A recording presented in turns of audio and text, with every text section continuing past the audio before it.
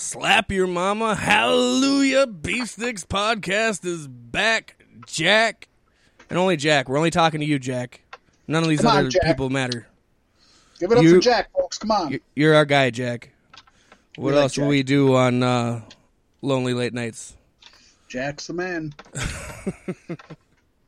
Jack's the man, baby. Oh, so coming off of just a confusing week in wrestling, sort of, especially at least for WWE's major shows. Yeah.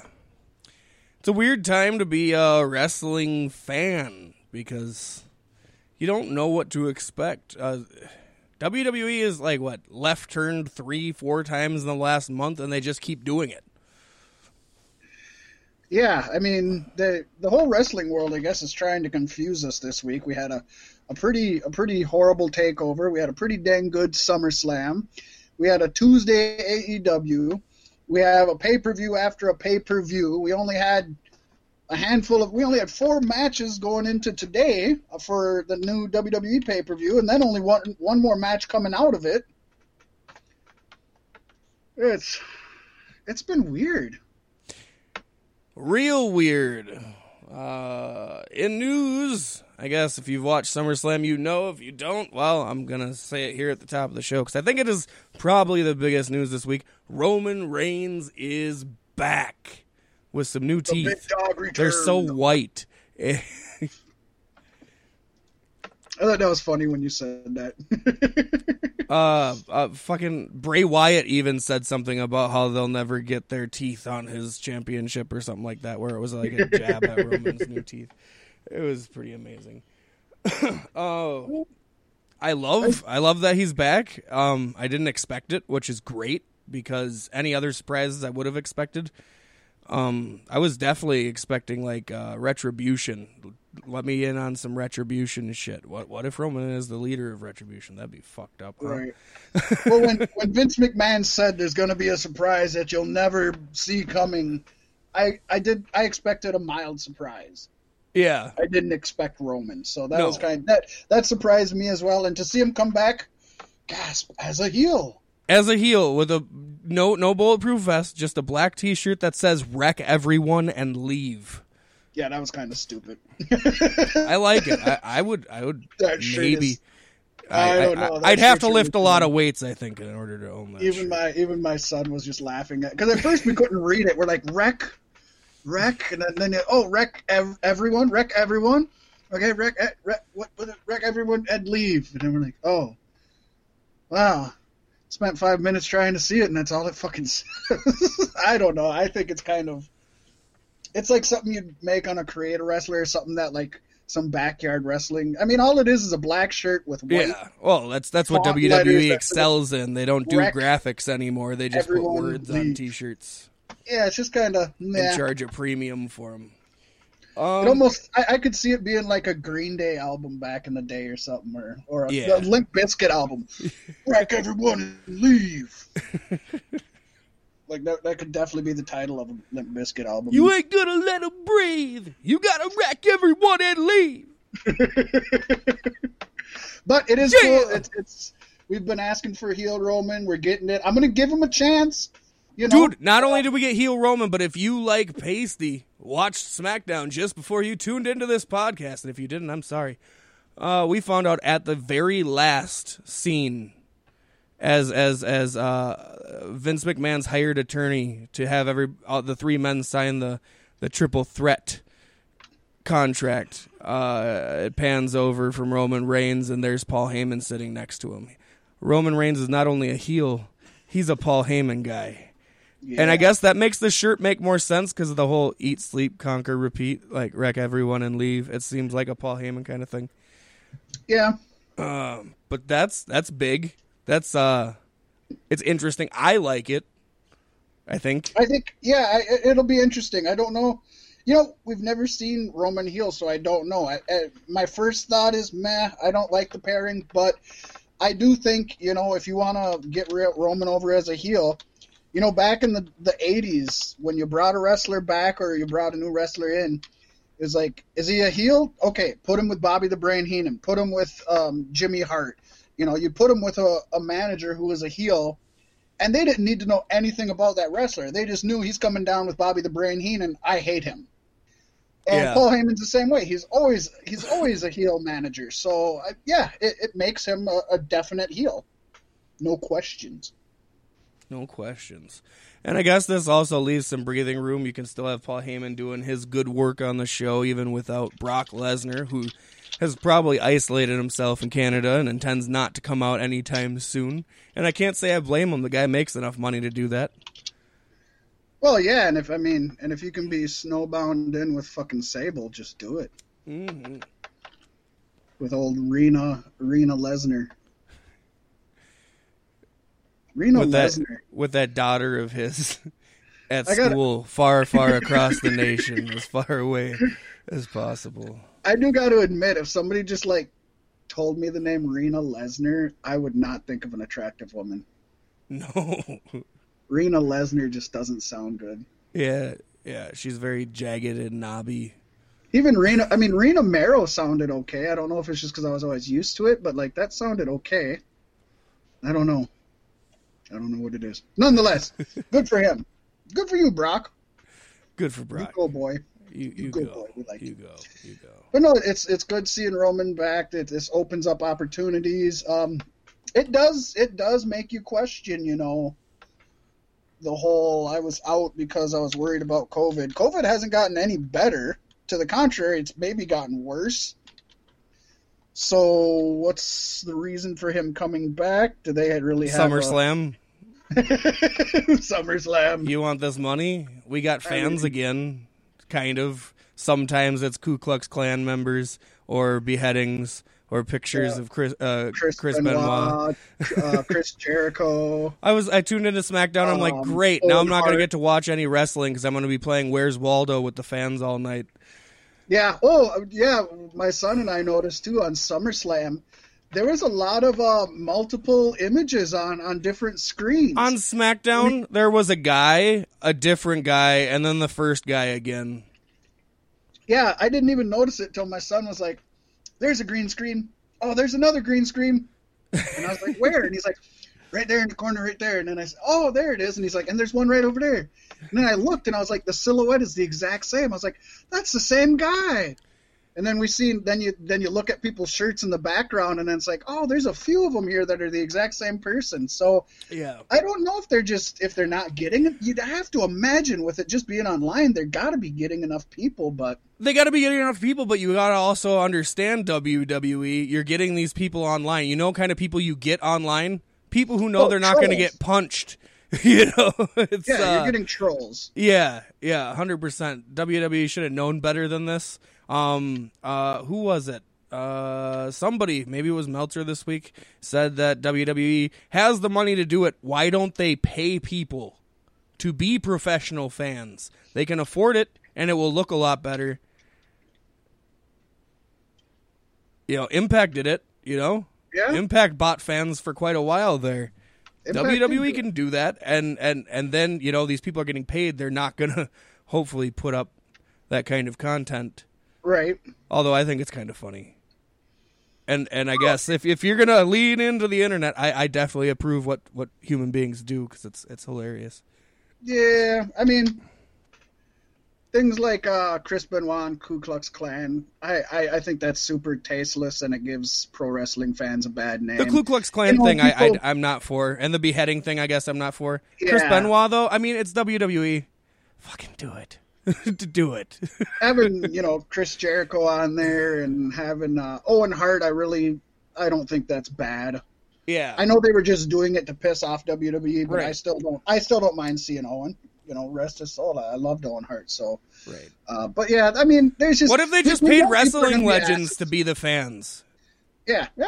That'd be cool. I mean, to be fair, they're already paying them. Yeah, exactly. As legends, so just add it to their legends contract. Like, you are our audience. Then you're going to have, Sheik sleeping, and you're going to have Hacksaw Jim Duggan blazing a blunt. But that would be the coolest shit ever, though, right? That should be WrestleMania. Be awesome. They should do that for WrestleMania. I think it'd be just great. Yeah, it's... The Thunderdome thing is... it's working. It's definitely especially working. at SummerSlam. I noticed like halfway through, I didn't even realize that it was screens anymore. It just felt like people. I wasn't paying any attention to them, to it either. but I it agree. helped. They're definitely piping in cheers and boos. Yeah, but, yeah. I mean, that's all right. They do that when there's right. real people there too. Yeah. So who the fuck cares? And the ratings are up, and that's part of that has to be because it seems like there's an audience. I would imagine. Yeah. So it's working. I still can't stand. It's all the people in the waiting rooms because there's so many people who are watching, and they cycle them out. And then if you do something bad, then you're kicked out, and then somebody else gets put in, or so WWE had said. Yeah. And so it's all the people waiting to potentially be on the show that are watching from their homes. That's why ratings are up. Right. They're just waiting to be celebrity, even though it's not. Because, like I said, I didn't notice shit. I'm just going off of everything I've heard on the internet about what people have put up. I never noticed any of them. So...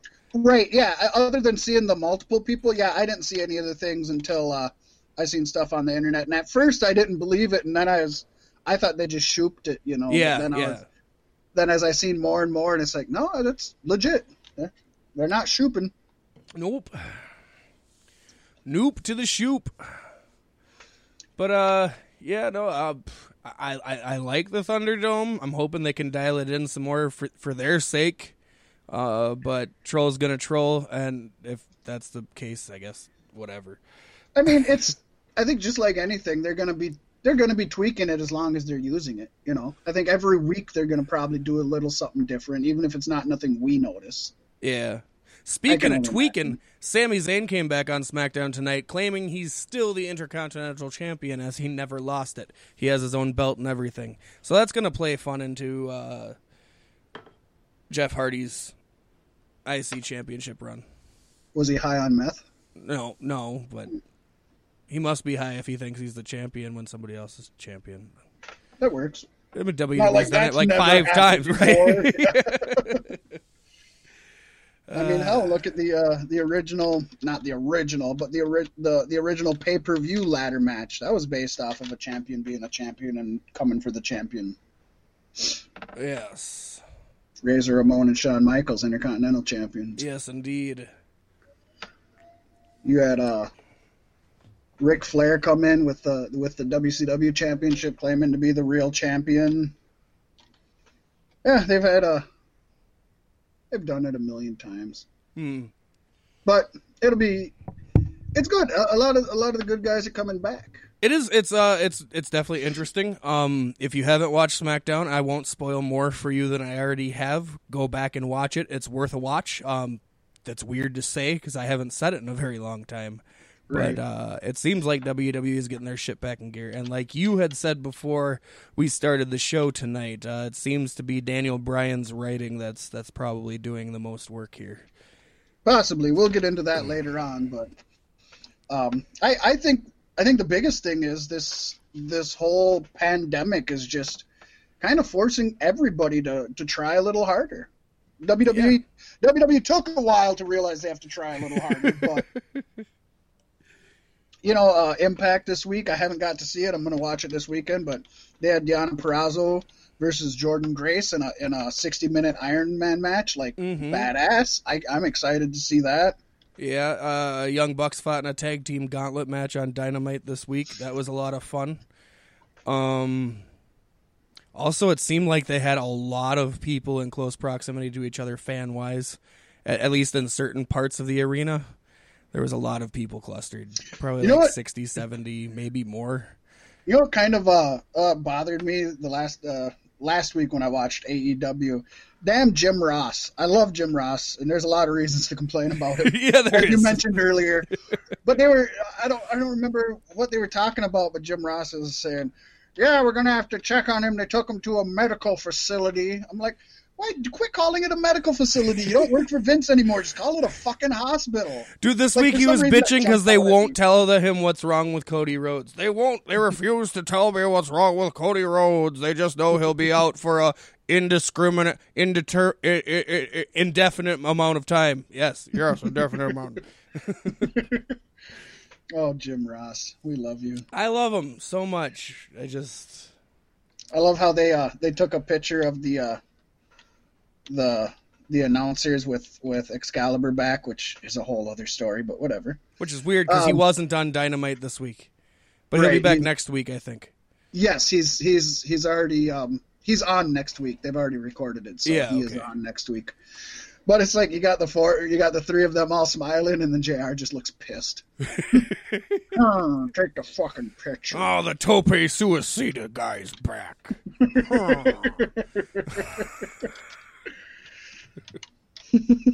Yo, Excalibur. I don't know why they call him Caliburs. He's some kind of is that a gun reference? He's the Excalibur. Is that a 45 caliber? That's the JR sound effect now. Buy some barbecue sauce. That mask could use some barbecue. I don't know why they filled that up with that there mimosa. When I got gallons of this barbecue, I could get them wholesale. Why isn't that a thing? Oh my God, that would be awesome. Oh.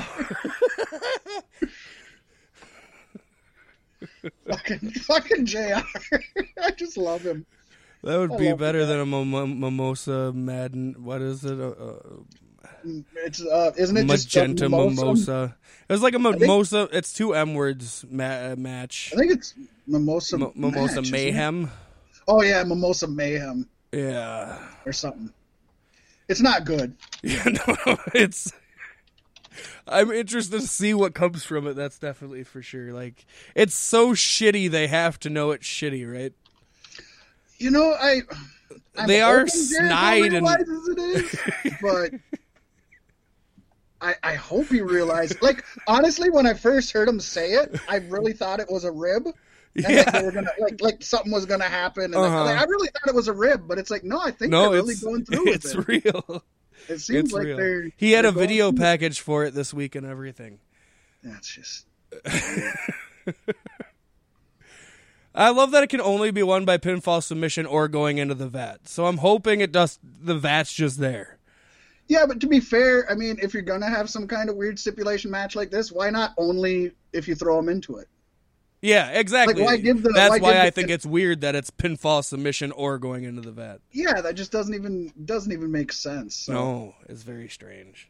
What would be better is if they just got like if they could somehow get like big troughs or something and just fill the like a lumberjack match, but with in the ring, like the ring's surrounded by pools of mimosa, and so awesome. You basically just had to throw them out of the ring. You know what I mean? Like I don't know.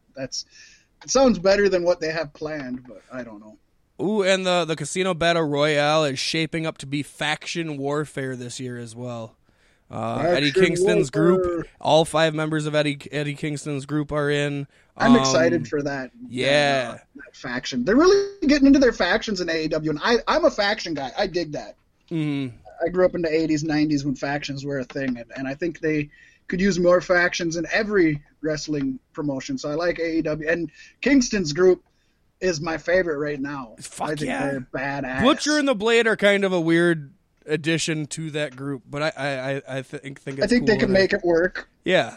You know, you got the Lucha Bros, which are just damn amazing. Yes. And Eddie Kingston, who's a old school guy, and you know, he can be hardcore, he can wrestle, he's a former champion, he's been around for decades. There's 5 people in that group. It's a death pentagon.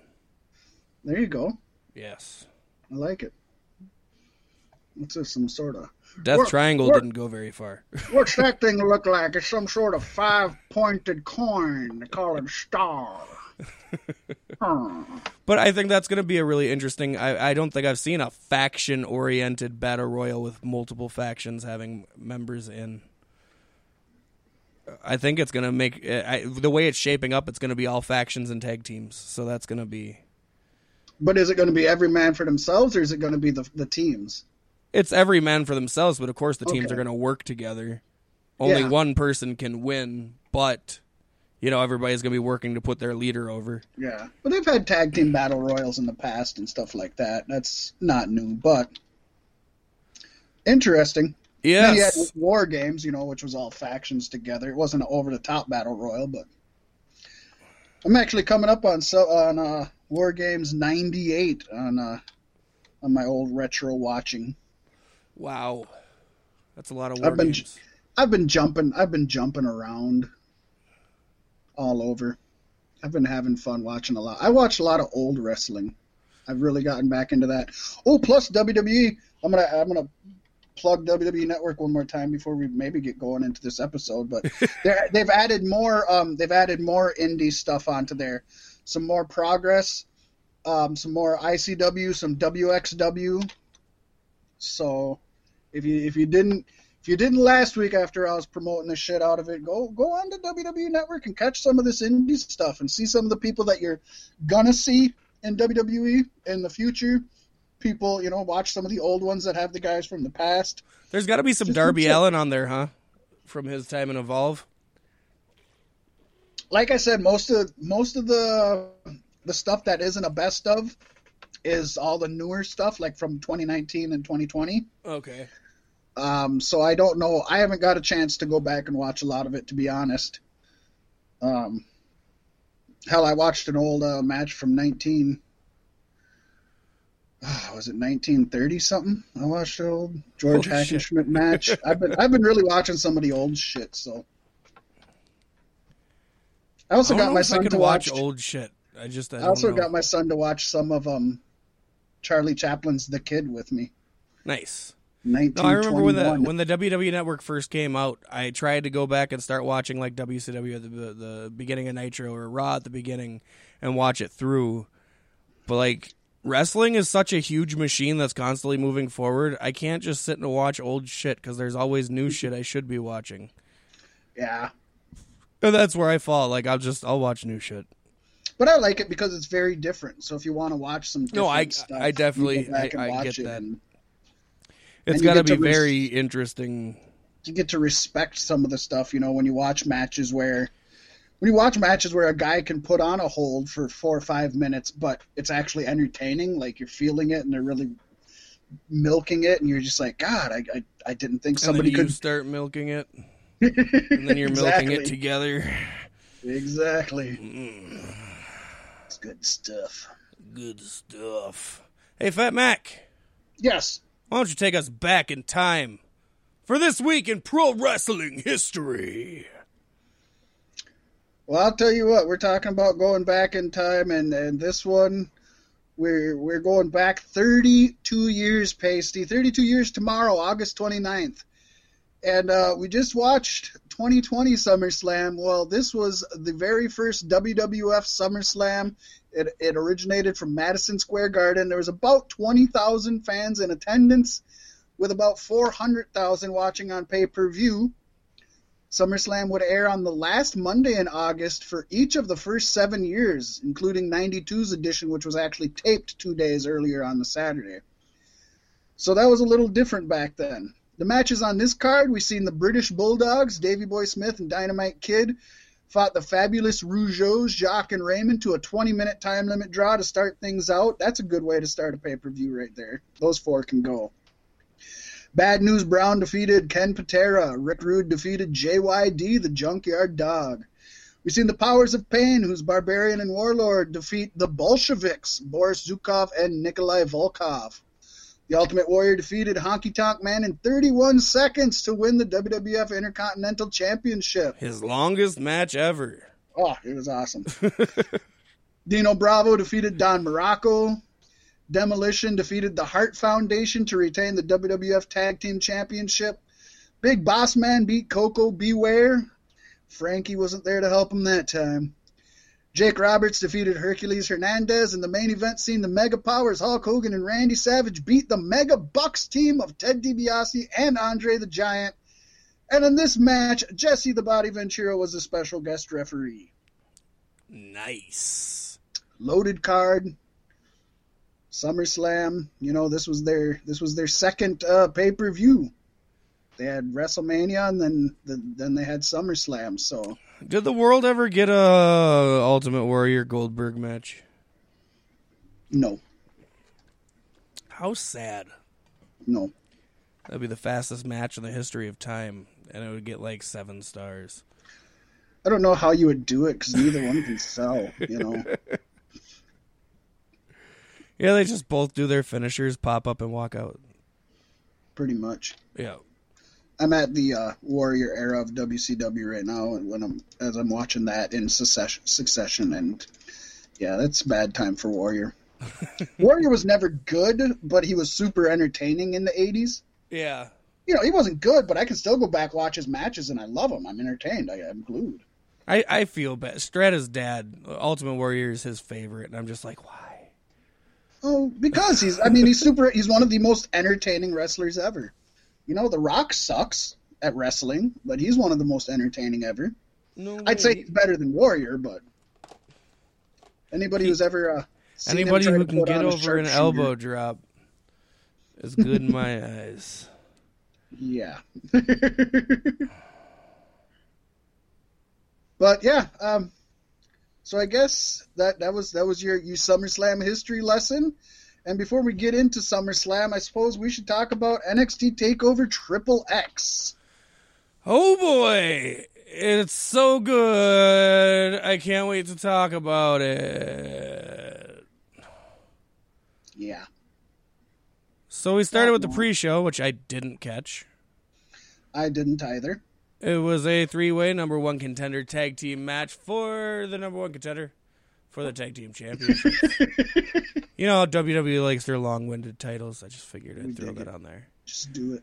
And we saw my boys, Breezango, defeat Oni Lorcan and Danny Burch and Legado del Fantasma. Good for them. I'm super stoked that they won. Yes. You went with Me your too. heart, Pasty. I did, and it worked, and it saved my ass, right? I won this weekend.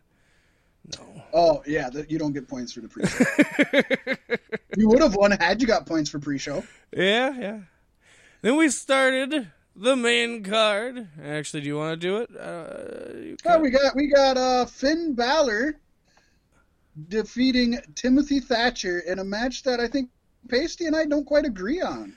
I mean, if what you want to start your show is a real slow mat classic from Finn Balor, that wasn't what I was anticipating. But they're both good at what they do. No, honestly, it was a good match, but in the wrong placement, and I think this set a bad pace and a bad omen for the rest of the show to follow. I don't agree. I will say, if I was booking it, I would have swapped this in the ladder match. Yeah. I would have had the ladder match go on first and then You have this ramp match. people up and then you slow it down. You don't start slow ever. That's stupid. See, that's where I disagree, though. I very much don't think this started slow. I thought it was going to be a conflict of styles, but they went into this and Finn Balor... Well, Timothy Thatcher brought out Finn Balor's wrestler. I mean, this was a catch can from the beginning. Thatcher, of course, is one of the best. Him and Matt Riddle, probably two of the best wrestlers there. But he put on a clinic. He was using holds. He punished every part of Balor's body. It was very old school. But Balor came back and he actually he kept it on the mat and he kind of fought Thatcher's style. And it wasn't until I think he missed a coup de grace and he kind of tweaked his left knee, I think it was. And then Thatcher worked over the knee. And it's, we were just talking about old school wrestling. This is the kind of stuff I love. And I was into this. I was super stoked from it. And I felt super excited by the end. I personally would have gave him maybe 2 more minutes, get him just over 15, but 13 minutes is solid, especially since honestly, more fans are probably looking at it the way you did than I did. So yeah. They could even maybe have shaved some off. 8 but to 10 minutes would have been good. Probably for your average fan, but I loved this. I gave this an A-. I understand and I respect catch can wrestling. I just think it's more of a middle of the show kind of thing. I would have swapped it with Cole McAfee and started with that instead. Really subvert people's expectations right off the bat rather than. Yeah, but that was a slower match. I don't know. I thought it was. I guess I wasn't paying attention to the pacing of the match because I was just like, "Holy shit, this guy can do what? What he did that? What?" Right. But like I said, I'm not trying to take anything away from Balor and Thatcher. I thought it was a good match. I just thought it was bad placement and it set the pace wrong. But following that was probably I think we both agreed this was the best match of the night. I agree. Yeah, for sure. The North American Championship ladder match, seeing Damian Priest defeat Bronson Reed, Cameron Grimes, Johnny Gargano, and Velveteen Dream. God, they looked like they were going to have Velveteen Dream win it for most of the match. And I think they did that just to piss people off. You know, watching this with my son, there was about 4 or 5 times where I was like, oh, shit, no, he's going to get it. Oh, he's going to get it. Yeah. And it was like, I was telling my son, I was like, I picked Damian Priest, but I really want Johnny Gargano to win. And it was like, Johnny Gargano is right up there. And then, like Cameron Grimes a couple times was, and I was like, oh, Trevor Lee's getting it. That'd be cool. I like Trevor Lee. I like Cameron Grimes. That's cool. And then it's like they just, I fell for it. I wanted Cameron Grimes to win it until he's like, to the moon! And I'm like, you fucking lose this match, bitch. Yeah. I get his like gimmick is he's a moonshiner, which is really stupid in 2020, but I like his look. I like what he brought to this match. I think he was probably the standout breakout of the thing. The only other person I really didn't know anything about was Bronson Reed, and he was good too. But Cameron Grimes Bronson Reed was solid. I think you need your big dude in the match. Like some of them. Yeah. But with over 20 minutes on this match, I thought it was definitely a good way to, like I said, I just, at 15 minutes, I kept thinking, oh, this guy could have it. This guy could have it. And they had people, they did good camera work where you could see a guy up on the ladder, touching it, getting ready to take it down. And you could see like 3 other people on the ground, but you couldn't see the guy getting up. So it really made you feel like this could have been it. Yeah. And, NXT is one thing about them. When you have matches like this, they give every wrestler in the match like time to shine. And it's definitely a showcase rather than we need to put as many guys on this match as possible. Yeah, everybody looked good at the end of this match, I think. Yeah. Stellar standout, awesome ladder match. I don't know that anything could have been better. I mean, we didn't see any real unique stuff with the ladder, but gosh, I don't know how much more you can do after 30 years of ladder matches. Yeah, and I think it was just about how fast and smoothly everything happened. There was always something major going on, and it was a lot of fun.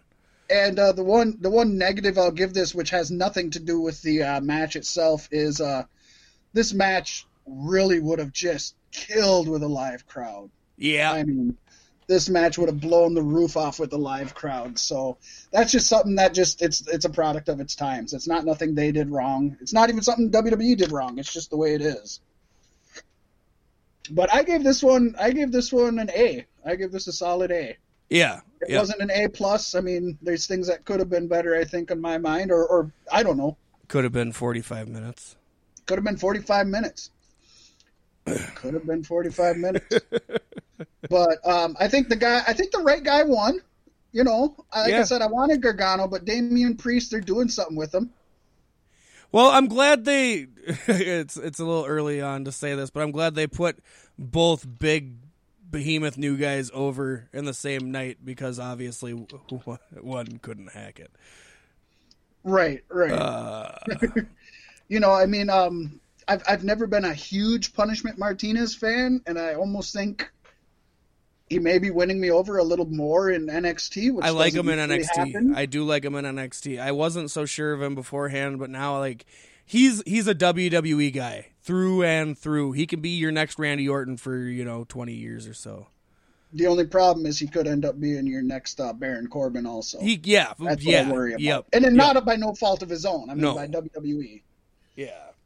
It'll be interesting to see, but yeah. Hopefully Baron Corbin is Baron Corbin enough to just fill that void for a while.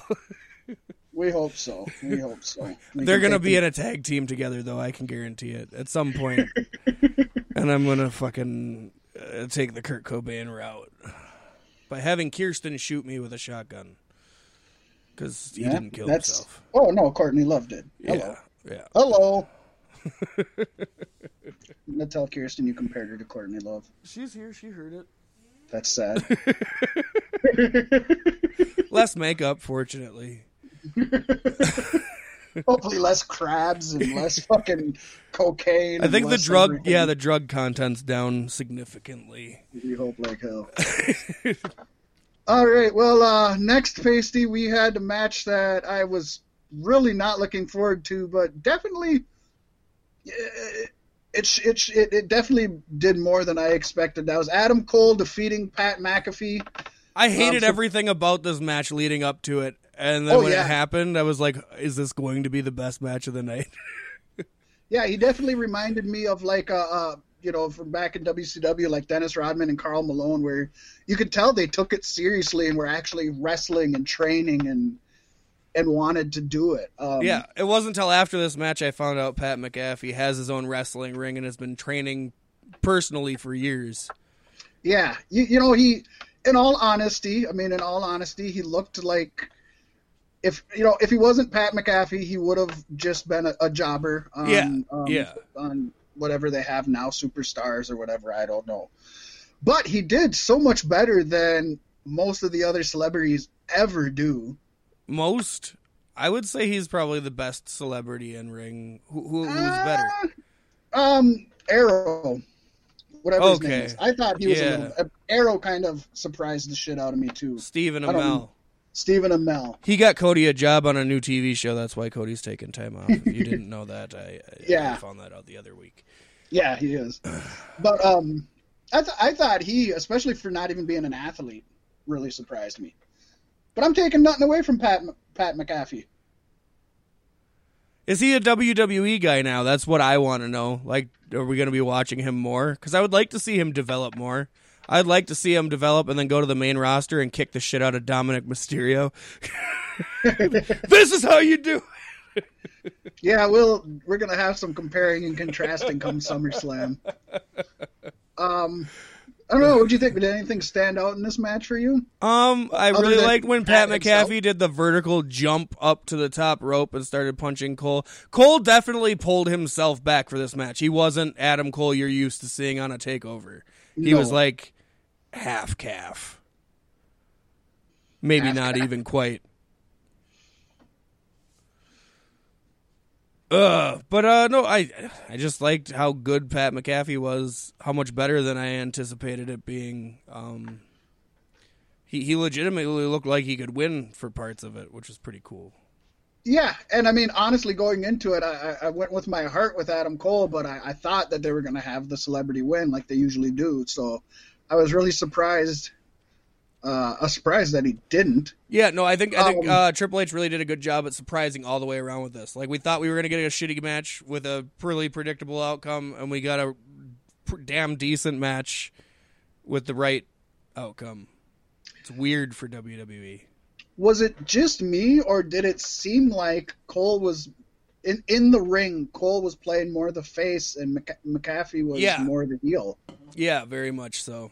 Which I don't know if that's leading to an Adam Cole turn, or I don't want Adam Cole to be a baby face. I don't like that Undisputed Era being baby faces, or I don't know. I don't want that right now either. Although Cole can be a baby face. Yeah. Honestly, probably the only reason Pat McAfee came off as a heel is because he's not a wrestler. You know what I mean? That's what automatically flags him in your mind as the bad guy. Invading territory and shit. But, no, I like this match. Easily second or third best match of the night. Yeah, I'd say maybe that. I gave it a B grade, but I definitely graded it on a curve. It wasn't a B grade match. But McAfee isn't a trained wrestler, so for that reason, it's like I bumped it up. I probably bumped it up a whole letter grade. It's probably a C match, but I give him credit. He deserves it. Yes. And Cole deserves it for being able to. I mean, he carried McAfee through for as good as. Yeah, he Shawn Michael'd that match real well. Damn right he did. Damn right he did. So I gave it a B. I was pleased. So the comparisons to Shawn Michaels from Pat McAfee are valid.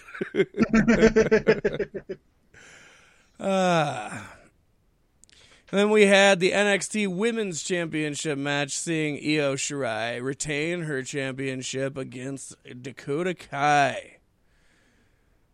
This match was middle of the road for an NXT TakeOver Women's match. I think Dakota Kai is not ready to be in this scene yet. At least maybe it's just this match. But she looked real green to me to be in, TakeOver 30 women's main event. I don't know. I also probably didn't pay the most attention to this match because I was still like, whoa, Pat McAfee did what? I really enjoyed it. I think these are two of the futures of NXT. Don't know how they'll do on the main roster, but I think these are the Bayley and Sasha from back in our day. The feud's been built up. They sold it as something important on. I haven't been watching, but they definitely sold it. The announcers sold it well. It wasn't the best women's match we've seen on a takeover, but I thought it was really solid. Really solid between two wrestlers that can just go. And I was surprised Io Shirai was kind of the heel in this one. Yeah. And I thought Dakota Kai was a heel, but she must have went face again, or are they both heels, or I don't know. That's what happens when you don't watch NXT weekly. Yeah, I don't know, but Io Shirai, they did a great job of making her heel without really changing her much. So I think they could really have fucked her over by completely rehauling her character. And then, what's her name? Not Ruby Gonzalez. Anyways. Raquel Gonzalez. Thank you. Raquel Gonzalez. Having her there with Dakota. She was with Dakota, right? Yeah. Yeah. They kind of built up Gonzalez and Ripley, and I think that could be cool. Gonzalez, we'll have to see, but they kind of they moved along a separate storyline as well. So it definitely wasn't the best NXT women's match I've ever seen, but I enjoyed it, and I thought compared to some of the other matches on the card, it was definitely better. Oh yeah, like the next match. God, this Very hurt. Much. It hurts so much, Fat Mac, to watch the NXT Championship match. Yeah, Karrion Kross defeated Keith Lee, and that isn't why it hurt. No. We all seen it coming, although I don't think it should have. Do you want to start it, or you want me to start? This was not a Keith Lee match. When I think Keith Lee matches, I'm going to be on my, on the toes fucking excited the whole time. And this was not that. This was like the first match, but not good. Yeah. And Karrion Kross just kind of picked apart Keith Lee the whole time. Lots of arm locks on Keith Lee's giant arms, which doesn't look good. I don't know. It wasn't good at all. Karrion Kross didn't look good. Although partway through the match, he separated his shoulder, probably while he's trying to wrench Keith Lee's giant hawk behind his back. Keith Lee's arms don't move like that. Yeah, I will say, Karrion Kross he came with the intensity. I don't like don't like the entrance. I don't like her mimicking the lyrics to whatever is going on. And then the Fall and Pray, and it's the same band that did Bray Wyatt's new theme song with the hurt heel, except they're going Fall and Pray, and it's the same thing, and I hate it because Karrion Kross is not as good as the Fiend. No, not at all. I said before this match came, I've never been a Killer Kross fan. Karrion Kross, Killer Croc. I liked Killer Croc. Killer Croc's pretty awesome. Yeah. I love Keith Lee. I was hoping Keith Lee would elevate Karrion Kross. I think Kross brought Keith Lee down. And, he got injured, and that could be part of why the match wasn't good. But we've seen so many NXT takeovers where they get injured and still have, a match of the year contender. Yeah. And I gave this match a C. I think this is probably the very first time that I ever gave a main event of NXT TakeOver a C. Probably even anything lower than a B+, but I'd almost go C-. It was highly disappointing match. And if he got injured, they should have just shortened it because it did not need to be as long as it was. Literally the longest match on the card, and I don't think any of it was fun to watch. Well, and you took away Keith Lee's title after like a month. You made him give away a title. And then you took away his title for a guy who got injured during the match and can't carry the title. This is Finn Balor all over again, but not good at all. Definitely not good. Should have kept it. And he could have kept it after Karrion Kross was injured. They could have been like, oh, Keith Lee's still the champion because Karrion Kross can't be the champion. Nope. Keith Lee showed up on Raw. And we're going to talk about that more later. What they should have done was call an audible in the ring and have Keith Lee win. Yeah. And then he could take the title up to Raw with him, and he could relinquish it. He could, he's going to fight Randy Orton. Raw. Randy Orton could fight for the NXT championship. Everybody's been talking about how Randy could go. Right? There you go. And then he could drop it to somebody later on. He could be in Raw and NXT. You know what I mean? Yeah. It's not like they're traveling right now. Right. So there were so many better ways to do this. Definitely the most disappointing. But you know what? I mean, it has to happen. It had to happen sooner or later. We know that. Yeah. WWE is good at making their milestone pay-per-views suck, and for your number 30 takeover, they made it suck. Yeah. And definitely not in a talking shop-a-mania way. No, Karrion Kross and Damian Priest both came to NXT like within weeks of each other, and so they're always going to be compared in my mind. I'm glad Damian Priest is the guy who didn't get injured because I like him far more than Karrion Kross. I'm also glad he's the guy who didn't get pushed right away because build some guys up with the talent you have there. Slowly build them up. You don't need to push them right away. And with how similar, like he's supposed to be a psychopath and shit, how similar that is to kind of what the Fiend's got going, even though it's a completely different realm, but it's still the ultra violence vibe. Right. Keep him as far away from the NXT main event scene because I don't want Vince to see him. I don't want Vince to say, "Oh, that's going to be my new toy." Fuck the Fiend. No, or even join the Fiend in the new family or Wyatt family or something. You just don't need that. Yeah, but he would be the one to join the Fiend and then take the Fiend out to take the lead. Right. Oh yeah. I don't want that either. No. So we ended the pay-per-view 4-4. We did go to the tiebreaker. Gargano was in the ladder match. Mac won with the tiebreaker. Sorry, Pasty. It's cool though that both this one and the last match were the other pay-per-view were so close. In fact, SummerSlam came down to the last match for you and I. Yep that was intense. Best match of the night, Pasty? We agree, right? The ladder match, yeah. Ladder match, hands down. I don't think it's debatable. Final grade, I gave it a B-. I gave it a C because you gave it a B-, and this is fucking TakeOver. I expect more from TakeOver. So it lost points. This should be in the D range, if I'm being honest with myself. Grading it on a curve, I'm definitely going to give you the C. I'm going to say I think the final grade should equal a C. Yeah. It doesn't need to be any higher than that. I just feel like there's only two noteworthy matches on the card, and I don't know. So we'll give it a C because it's the worst. It is the worst. It's the Brita of NXTs. It's the worst.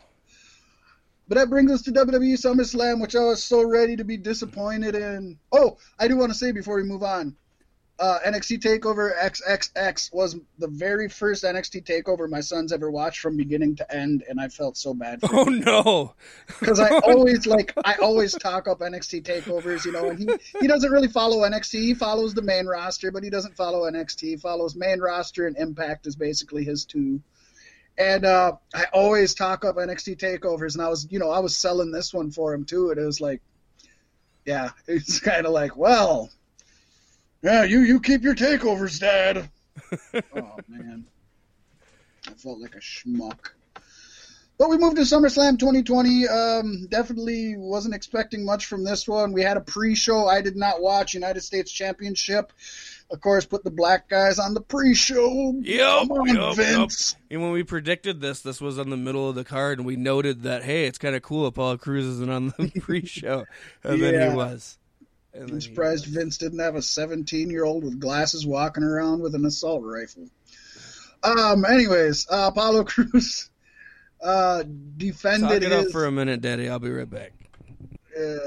Apollo Crews successfully defended his United States Championship against MVP. Of course, Pasty and I both picked Apollo Crews. Would have been nice to see MVP do something, but like I said last week, he doesn't need the title, and Apollo Crews is actually, well, kind of getting his due, even though he's getting thrown on the daggum pre-show of the second biggest event of WWE, so kind of shows you where Vince is at with him, but it was a short match, 6 minutes, 40 seconds. I think that's fine. And so then we moved on to the actual main show. SmackDown. I do have to say, I do hate that they are doing this. We're a black team. You're black. Join our black team. You won't join our black team. We hate you. Yeah. I don't like that storyline at all. Yeah, I agree with that as well. I noticed that when they were talking about them MVP trying to recruit. Who is he trying to recruit now? Well, he's got Shelton Benjamin. He's got... Was it Big E? I don't know. Miz was saying something, talking to It wasn't Big on E. SmackDown about him being a single star or something. Yeah, it wasn't Big E. I don't remember who it was, but yeah, he was backstage trying to get somebody to join him, and it's just like, yeah, I'm all for having a strong black faction. There's nothing wrong with that, but it shouldn't just be like, hey, anybody who's black needs to be in my group. You know, even the Nation of Domination didn't do that. They had white people, they had Puerto Ricans, they had Samoans. Mm-hmm. They had a little bit of everything in the Nation of Domination. Titus Worldwide had Dana Brooke. Right? And the Titus World Slide. Yes. So we move on to the actual main show. Pasty, SmackDown Women's Championship. Bayley actually beat Asuka. With a little help from her friend. She didn't really get a lot of help from Sasha. There wasn't a ton of interference. I was kind of surprised.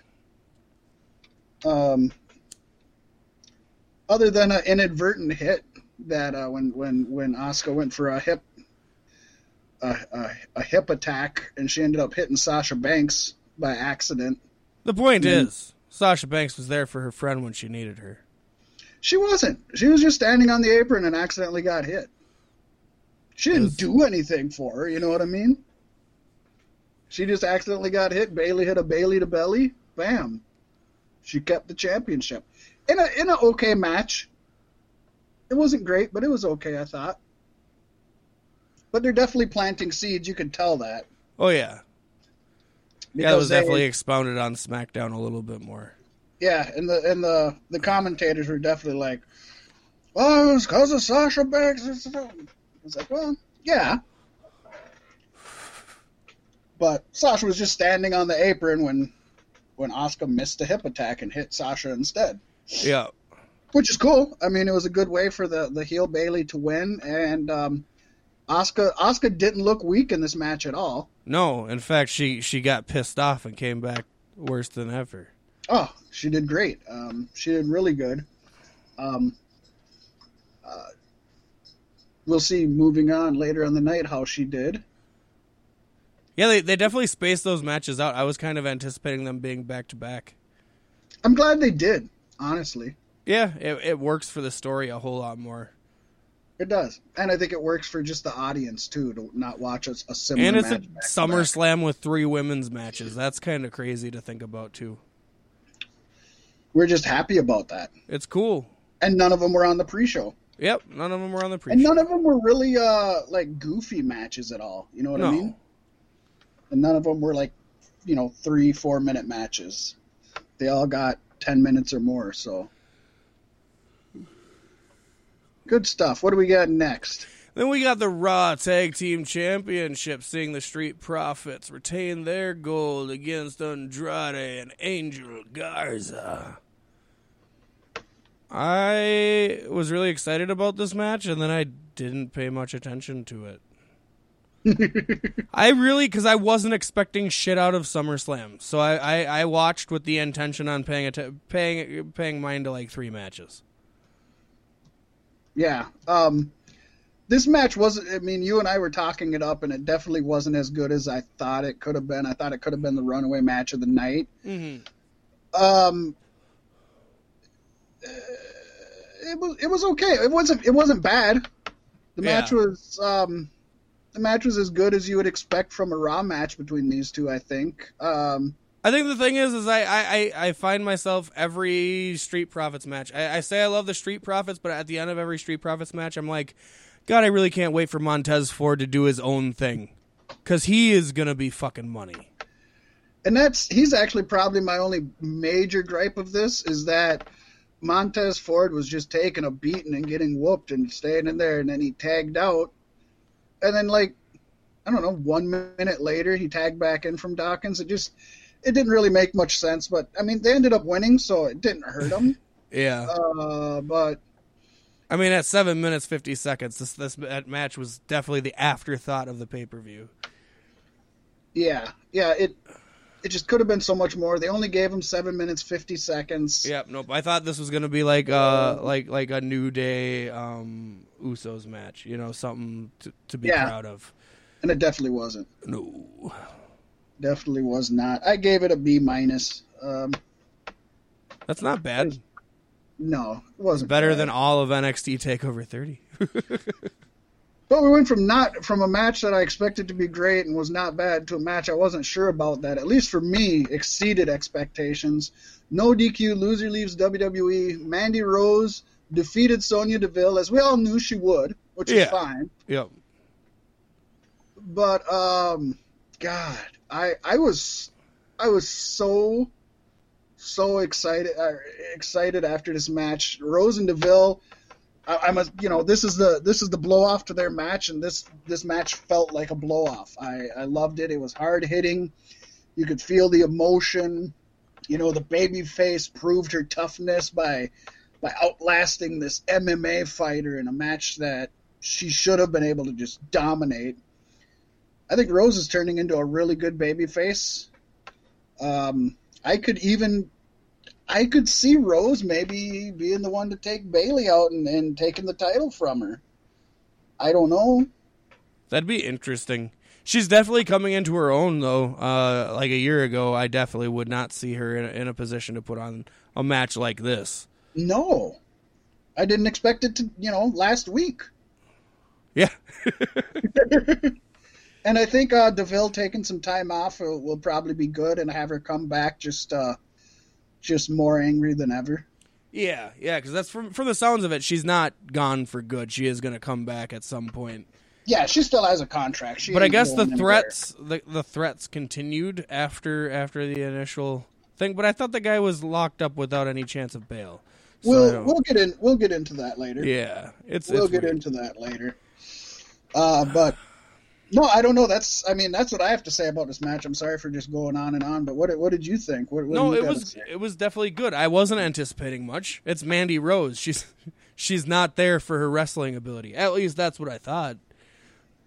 And yeah, no, this was good. I fully expected Tucker and Otis and Dolph and Bobby Roode to be out there, and this was going to mostly be about them, but it wasn't. This was about these two women and their story and this blow off to this feud that's been going on since WrestleMania, Hell in a Cell, maybe. It's been going on for quite a while. Yeah. Enough to where I actually know about the feud. Mm-hmm. Most of these I'm like, what? Would this happen? Oh yeah, last pay-per-view. Oh shit, I forgot. But it's like this one. It's like, yeah, I know of this one. Yeah, it's weird seeing WWE doing long-term booking again, and in places you wouldn't expect to see it. Yeah, like the women's, it's not even a title match. Yeah, they're mid-card women's, and they've got this long-standing story, which, she could come back for WrestleMania, and that could be like a WrestleMania match. Oh, for sure. then you've got a story that's been brewing for over a year. And like you said, I definitely expected it to be overbooked with so much interference, and there was zero. And with all the fucking Bailey and Banks and shit, it's good to see some other women get some spotlight. You know, Charlotte and Bailey and Banks and Asuka, they've all been eating up the camera time lately. And it's right. Like, this is good. I appreciate it. Did or did not appreciate the next match. It was fun for what it's worth, but the ending was just... Ray, you signed up for 3 more years of this. Oh, Ray. Yeah. Of course, we're talking about the street fight between Seth Rollins and Dominic Mysterio. Dominic came out in a Power Rangers outfit without a mask. I think he needed the mask. He had a hood, though, so it's getting there. It's creeping up his head. It's just going to come down his face. And probably the only good thing about this match, at least for me, I marked out so hard when Seth Rollins came out in the Halloween Havoc 97 Rey Mysterio gear.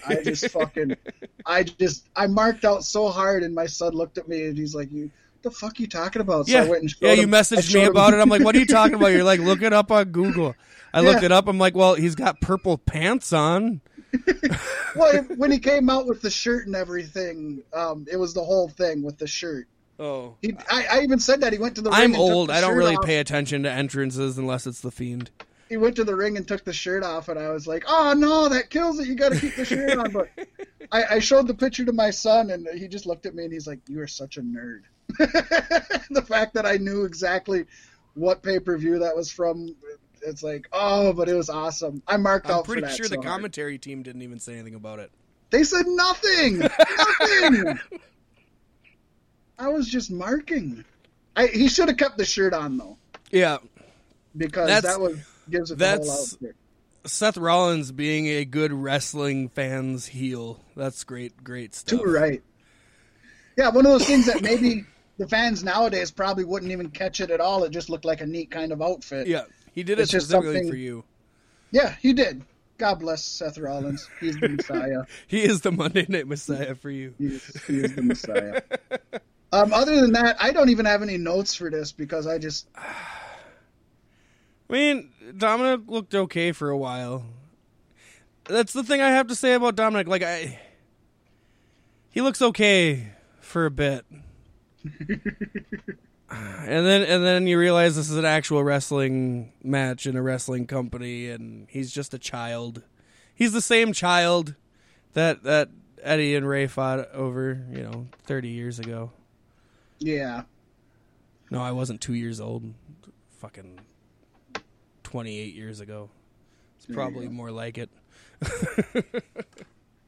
Yeah, it was... they never used the table, did they? I think that bothered me too. They set up a table and never used the table. Didn't Dominic put himself through it? No, I don't know. There was I think it was still together when the show ended. It was still just sitting there knocked over. I could be wrong. Matt Hardy and Sammy Guevara had a tables match on Dynamite this week, and Matt put himself through a few tables. So I don't know. It's kind of tables. My brain's just gonna think about Dynamite. Right. So. The one thing I will say about this, and it's actually probably a good thing. So maybe there is another good thing. The one thing was about halfway through, even I'd say Seth Rollins was just completely on the offensive and just going ape shit crazy on him. He was even threatening Angie, Dominic's mom. Yeah. He had cuffed Ray to the ring. Ray couldn't do anything. Just all of this, just being such an evil fucking heel. And I told my son, I was like, well, now I know for sure that Seth's losing because he's just being this disgusting monster heel. And like 30 seconds after I said that, he pinned him. Like, oh, wow. So, I mean, they definitely subverted my expectations on that. I will give them that, because the way it was playing out, I was like, God, there's no way that Seth wins. Yeah, no, I thought Dominic was going to win. He was too dominant. Yep. Otherwise, not much. And I don't think Ray looked good either. Just, I know it's supposed to be his honor or whatever, but he just fucking sat there as his kid is getting just fucking demolished in a street fight where it's legal for him to interfere. That's my problem. Wouldn't let his wife do anything about it. You gotta let him do this. You gotta let him get his ass kicked. So he decides he doesn't want to be a wrestler. Right. So I can get out of my contract. If this was a regular match, I could maybe understand. I mean, even then, no. I mean, that's your son. Yeah, but, you know, okay, Ray has honor. But in a street fight, that's still honorable. But then when he gets handcuffed to the ropes and he's crying and reaching out for his son at the end, and it's like, well, you shouldn't be doing that. You should be standing at the ringside watching your son get his ass beat. Right? Where's your honor, bitch? Jeez, you fucking flip-flopper. I didn't realize you were the Big Show. And it's so pathetic when this is the callback I'm going to. You look at this match with Dominic Mysterio. You look at the NXT match with Pat McAfee. And McAfee was so much a better wrestler. Even, let's say, not grading on a curve. Like, just actually in the ring and telling the story and selling. Yeah. Oh, man. In no universe could Dominic Mysterio beat Pat McAfee in a fight. Real or fake. No, not at all. It's unfathomable. I could probably beat up Dominic Mysterio. I probably wouldn't because I'd feel bad, but Seth Rollins seems to get a kick out of it. I just don't know what they're going to do with this Dominic feller. I really don't. It's not my problem. He's not worth 3 more years. I'm saying that right now. He's not worth Ray signing up for 3 more years. He wasn't worth Ray coming back in the first place. Ray should be in AEW or something. Probably not AEW. But we got Jude on that Young Bucks. Maybe not Jude. Hey, Jude. That's what I meant. Jude Law on that Young Bucks match at All Out. All In. That was the first one. Yeah. Yeah, I don't know. This was bad. It was hard to watch. I felt bad for Ray, but at the same time, he was the dumbass who didn't help out any, even when Murph Dirt got involved. He's just like, Right. I mean, when the best part of the match is the entrance, it's like it's either an Undertaker match or it's pathetic. Yeah. So, and it was pretty pathetic. I gave it a C-, I think, and that might be being. Oh, and Dominic Mysterio has the worst 619 I've ever seen. He's too long for it. He's too huge. Yeah, like there's no momentum. There's no momentum. It's just slow motion. Just because stick with the frog splash works. And he sucks at climbing the ropes. Splash. The frog splash was good. It was decent. Like you said, I love that the announce team was like, Uncle Eddie's smiling down. I'm like, yep, he's saying, that's my boy. Exactly. Papa Eddie. Papa Eddie. Papa Eddie wouldn't let him wrestle. Should have lost custody. Papa Eddie would have jumped in that match and whooped the shit out of Seth Rollins. He would have beat the fuck out of him. Hey, think if Ray would have died all those years ago instead of Eddie, he wouldn't have killed somebody. You're so morbid. I know. That is so fucking morbid. So many things are wrong with that sentence. I mean, you are correct. I'm not saying you're wrong. You are correct. And maybe Benoit's family would still be alive. Holy shit, Ray, you should have died. Legitimately, the Benoit thing, you're actually correct about also. Yep. It seems like that's one of the things that really pushed him over the edge. So maybe, you know what? Maybe had Ray died instead of Eddie, that was one death, but it could have saved three other deaths. Yep. And we wouldn't have to watch Dominic Mysterio in WWE right now, probably. Right? We could have Shaul Guerrero in there. I'll take Shaul over Dominic. Yeah. I want to see that match. Haven't even seen her wrestle, but I'll take it. We talked more about this. And 22 fucking minutes of this shit? Yep. 22 fucking minutes of this shit. They tried to take his eye out, too. With the steel steps. It's With the only way. Steel steps. It just doesn't even make sense. My son, I was like, that's how they took out Rey Mysterio's eye. He looked right at me. He was like, they should have used a melon baller. I was like, see? Even you know a better way to do it. Yeah, they should have used a melon baller. That's fucking perfect. That's what, melon ballers are made for, balling melons and taking out eyeballs. It's about the only two things they're good for. Yep. Should have used a melon baller. You just said it with a straight face, too. Should have used a melon baller. Oh, it was something that didn't need a melon baller, Pasty. Raw Women's Championship match. Asuka actually defeated Sasha Banks with Bayley. Because she was pissed because she got fucked in the first match. Yeah, Bayley didn't help her friend Sasha Banks. And then on SmackDown tonight, rubbed it into Sasha's face, saying, well, you're just not destined to ever defend the Raw Women's Championship on a pay-per-view. And it was like, holy shit. And then they're still friends, and they're going to defend their tag team championships at the pay-per-view on Sunday, which we'll get into in just a short bit. But this was... I think it's an interesting dynamic where they're going to pan Sasha as the babyface against heel Bayley. Yeah, that's interesting. Yeah. That's where it's going, which is interesting. I like this Bayley heel character. As little as I've seen her, I've enjoyed her every time I've seen her. I think it really works. It's a little weird. She was backstage on SmackDown, and they were doing a segment at the end. She's like, let's go, dog, talking to Sasha Banks, and Sasha Banks was still standing there not really paying attention, so she said it like 2 more times, calling her a dog. No, Bayley. I don't like it. No, I really thought this was a great match. I thoroughly enjoyed watching this. Yes. One of the better women's matches we've seen in a long time. Asuka and Banks, I mean, they really wrestled a good match. They had counters. There was psychology. You could really tell the story. And I think it helped that we had part of the story earlier, for sure. Yeah. But goddamn, Asuka winning this match was, to me, I was okay with her not winning both belts.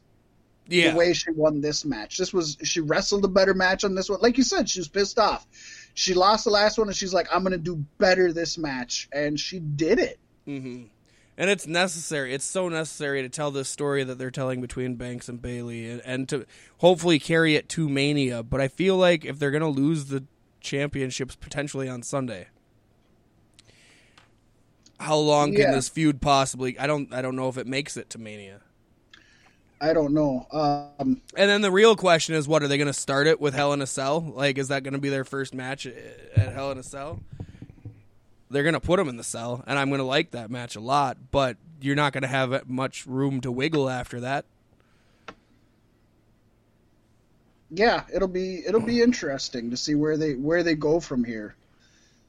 And then, like you said, the ending came where basically almost the same thing. Asuka went for a hip attack on Sasha. She missed, but Bayley moved out of the way because she didn't want to get hit. Mm. And then Asuka took Sasha out. I mean, I don't know. Bayley didn't do anything wrong, in my opinion. Right. She moved. Yeah, she just moved from getting hit by the hip attack. The same thing Sasha should have done last time. But it is good because, it's planting the seeds. We know what's going on. Mm. And we need this to happen. It's been 4 or 5 years. Yeah, we've been waiting. But I loved this match. I gave this match an A. Surprisingly, on this whole card, the 2 matches I liked the most was this match and the Mandy Rose DeVille match, and they both got an A from me. So yeah, on a SummerSlam with 3 women's matches, they did right by me. One thing I'm going to say I don't like, on SmackDown, they aired a package about Sasha and Bayley's NXT match. They haven't lost their tag team championships yet. It's too soon to do that. I agree, but that is one of the best NXT great takeover matches ever. Yep. I think my favorite NXT Brooklyn. Oh man. Yep. Awesome. I love it. I do. But it was definitely too soon to show that package because you're not there yet. You're not there Yeah, yet. they haven't even split, let alone, I mean, yeah. So what, everybody's posting that they know it's happening. Then just let them enjoy the ride. You don't have to paint the picture for them before the fucking pay-per-view that you planned 7 days after the last one. Do you know how far in advance they announced Payback was going to be this Sunday? Did we know before going into SummerSlam? Yeah. I think I've known about it for probably 3 weeks. I want to say. I just can't understand what their reasoning was. I just think because of the swerve at the end of SummerSlam, it makes sense. I don't know. It's carrying momentum.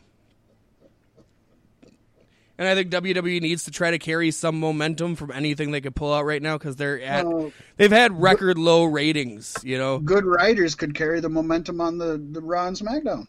Nudge, nudge, Daniel Bryan. Nudge, nudge, Edge. Yeah. Probably better than fighting Randy Orton in a gym.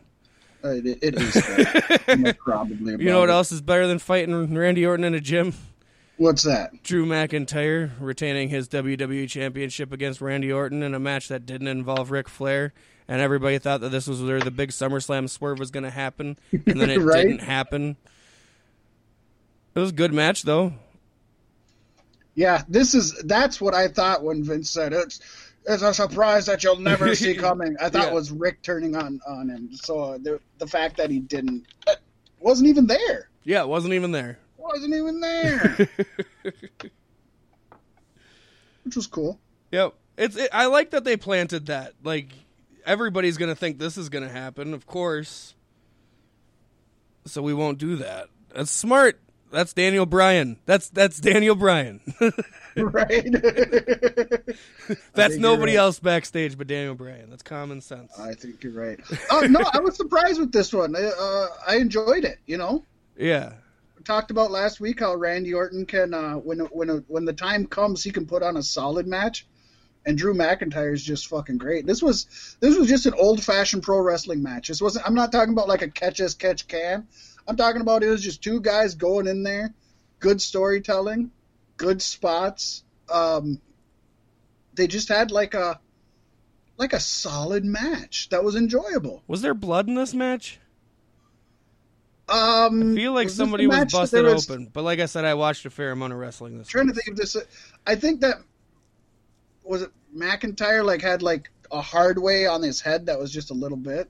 I think so. On one of the matches, there was a hard way just a little bit on the forehead. It wasn't blading and it wasn't gushing or nothing, but you could just see he got hit, it bled a little, and then it was should have made Dominic blade to hell. Right? Cut it up, Dom. Should have mass transited him. Oh boy. Solid work from both competitors. I'm very sad Randy Orton didn't get the title because, but it's a great way to swerve. And this was pivotal. This match made the next match that much more epic. Even though the next match was missing far more elements that I had anticipated. Without Roman Reigns, the main event would have been meh. Yeah. This one, physical, intense, it's kind of what you want from two top guys fighting for the championship. Yes. And when compared to the rest of the weekend, it appeared great. Yes. But when you kind of step back and look at it, it was upper mediocre in my opinion. I gave it a B, which isn't bad. But definitely considering this whole weekend, there's much worse matches. And then we go to the Universal Championship. The Fiend Bray Wyatt defeated the Monster Braun Strowman. This was all about the post-match. I honestly think it was the entrance and the post-match. Yeah, no one put any effort into the actual match. The wrestlers didn't, the agents didn't, the producers didn't. It didn't need 12 minutes. No, it was all about getting to Roman, and the Roman part worked. But the Strowman Wyatt match was not good at all. And I'm guessing this is the conclusion to their feud. How disappointing. Well, I would assume it's not the conclusion to their feud because the conclusion to their feud is going to be on Payback in this triple threat. Well, yeah, I guess. And so. even still, I guess the Fiend and Strowman, if the championship goes to Roman, the Fiend and Strowman could continue this battle without a championship, which would make far more sense since they hate each other so much. It shouldn't. Gold shouldn't fucking matter. I'm done with it, and the writers seem to be done. Strowman with did a seated senton on SmackDown. He's like trying to learn new things. I don't know. It could be. We'll see. He But did no, a this- seated senton. Yes, he did a senton. Explain seated senton. Maybe it wasn't a seated senton, but it was a senton, or so the commentary said. I caught it out the corner of my eye. Like a But I was senton like, is oh, a backsplash. Yeah, So like, what do you mean by seated? I'm just curious. I don't know. What did he do? Just tell me. What I he don't did. know because, like I said, I was caught out of the corner of my eye. I mostly was listening. Just to say he did a commentaries. swanton bomb. There you go. He just Swanton fucking bomb. did a swanton bomb off. But the it's top just of weird the cage. that Strowman would off the top of the cage. Because yeah, I mean, Samoa Joe does a good senton. Mm, Was it like that? Maybe. yeah. Yeah, that's good. Those are the kind of people that should be doing it. The big dudes. I like it. I like No, it. he pretty much obliterated Drew Gulak. It was fun. There was a wicked table bump from Wyatt though that kind of looked like it took the breath out of him. I don't know if Yeah, he was super selling it or if he just really kind of hit it awkward. it looked like an Well- awkward hit for sure. Otherwise, it was just unsatisfying. Yeah, Just unsatisfying. I mean, the Fiend is this unstoppable force, but Braun Strowman's supposed to be that too. It's just gonna be two guys pushing back. It's a sumo match, basically. But come Sunday, when you add in Roman Reigns, I think that's gonna be way better than this. 4 times better. Add one more guy, and it's 4 times better somehow. or it'll drop it down. I don't think it will. I don't think it will. Roman's new teeth are on fleek. Ooh. The fleekiest. Talk of the town, them new So teeth. the match happened. The match was over. We don't give a shit. But then it happened. The real deal. Roman Reigns busted out, unleashed hell. He actually showed attitude. He seemed to have passion. Yeah. Seemed to have passion we haven't seen for fucking 6 years. You know what I mean? Mm-hmm. He was just rude, brash, Aggressive right off the violent, bat. Before you knew aggressive. anything, you knew something was wrong. Something was different. And he hadn't Yeah. smiled yet, so you knew you didn't know about his teeth. And before anything happened this week, just the night of, the last thing I wrote about this match in my notes, I said it's almost like, fingers crossed, he was a heel. Yeah. And you said this week it kind of seemed like he is going the heel route, huh? Yes, he's a Paul Heyman guy. I guess that, I don't know if it necessarily makes you a heel. And then It plus does. it's tough, because, does. so what are the Fiend and Strowman baby faces? But they're evil forces. I don't know. You definitely have to turn one of them in the 3-way, and I don't know think who the the fuck you Fiend- turn. I think you turn the Fiend. Maybe like he loses and then he abandons Bray for some time. I don't The know. Fiend is over. Like I you said, know we've what got mean? this Alexa Bliss thing where she's starting to have this turn and trying to be more like the Fiend. She's got the dreadlock in her ponytail and shit. And also I think this is really cool too. Roman Reigns came back a heel. You know what the last match he had was the Fiend. When the Fiend Yep. put him out with the mandible claw. Everybody who he sticks his fingers in their mouth changes. Ooh, Yes. that sounds dirty. And I like that WWE is doing that and they're not saying anything about it. They're just, for the people who are paying attention, it's like a thing, and it's cool. Right. No, it's great. I think it's about time Fiend turns face. I don't know. I mean, the Fiend character can work as a face. If Mankind and Kane worked as a face, Undertaker worked as a face. I think the Fiend can work as a face. It's just gonna be touchy.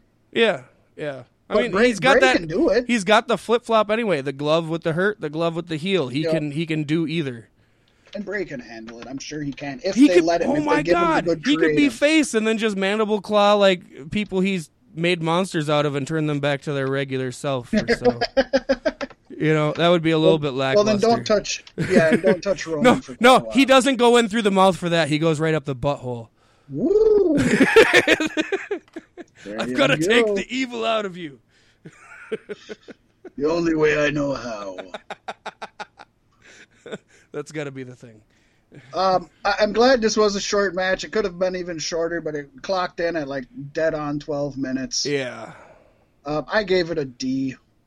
It was, yeah. It was for the finish. The finish made me pop super hard. The after match was awesome.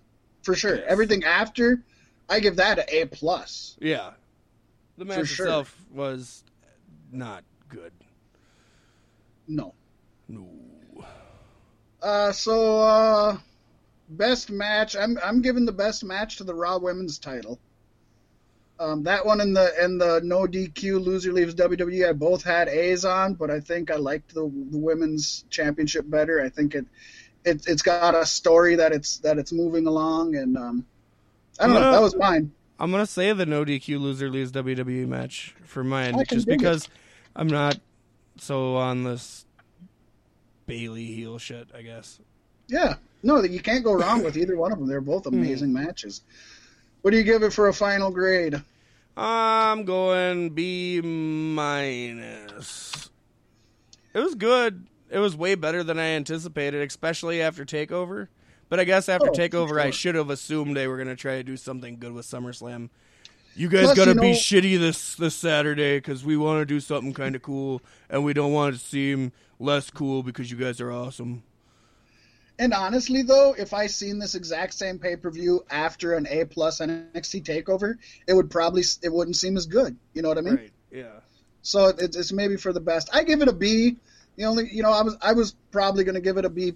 I was going to give it a B+, but or not a B-. I'm sorry. I was going to give it a B-, but the Roman Reigns thing, I bumped it up to a B. Yeah. But we'll call it a B- pay-per-view. Not bad considering it was a C pay-per-view for NXT TakeOver. Yep. I think this is the first time in history a pay-per-view's been better than the TakeOver before it. Oh, 100. Crazy. Well, it's going to be super crazy come Sunday. Because we got a pay-per-view 7 days after the last pay-per-view.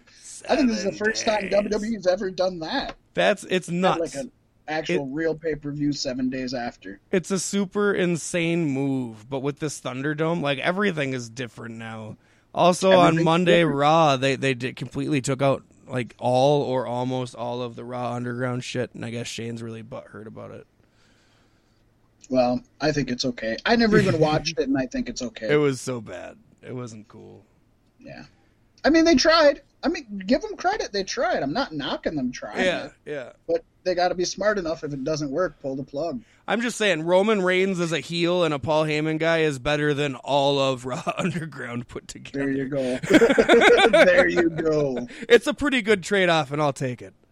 Exactly. Also, I thought it was very weird that Retribution had nothing to do with SummerSlam, because that's been such a big thing. At all. Yeah, and that's another thing I was expecting but didn't get. Yeah. So that's weird. I think Payback's going to have something to do with it. I wonder if Roman Reigns and Paul Heyman are behind Retribution. Holy shit, that would be something. Roman Reigns be the leader of Retribution. Weird. So I guess we'll move on to WWE Payback. We got coming in hard and strong the match that nobody asked for, Matt Riddle versus King Corbin. Tonight Matt Riddle says, I know it's hard for you to get that little crown on your big little head, bro. He was partaking in a few herbal supplements before that, I would assume.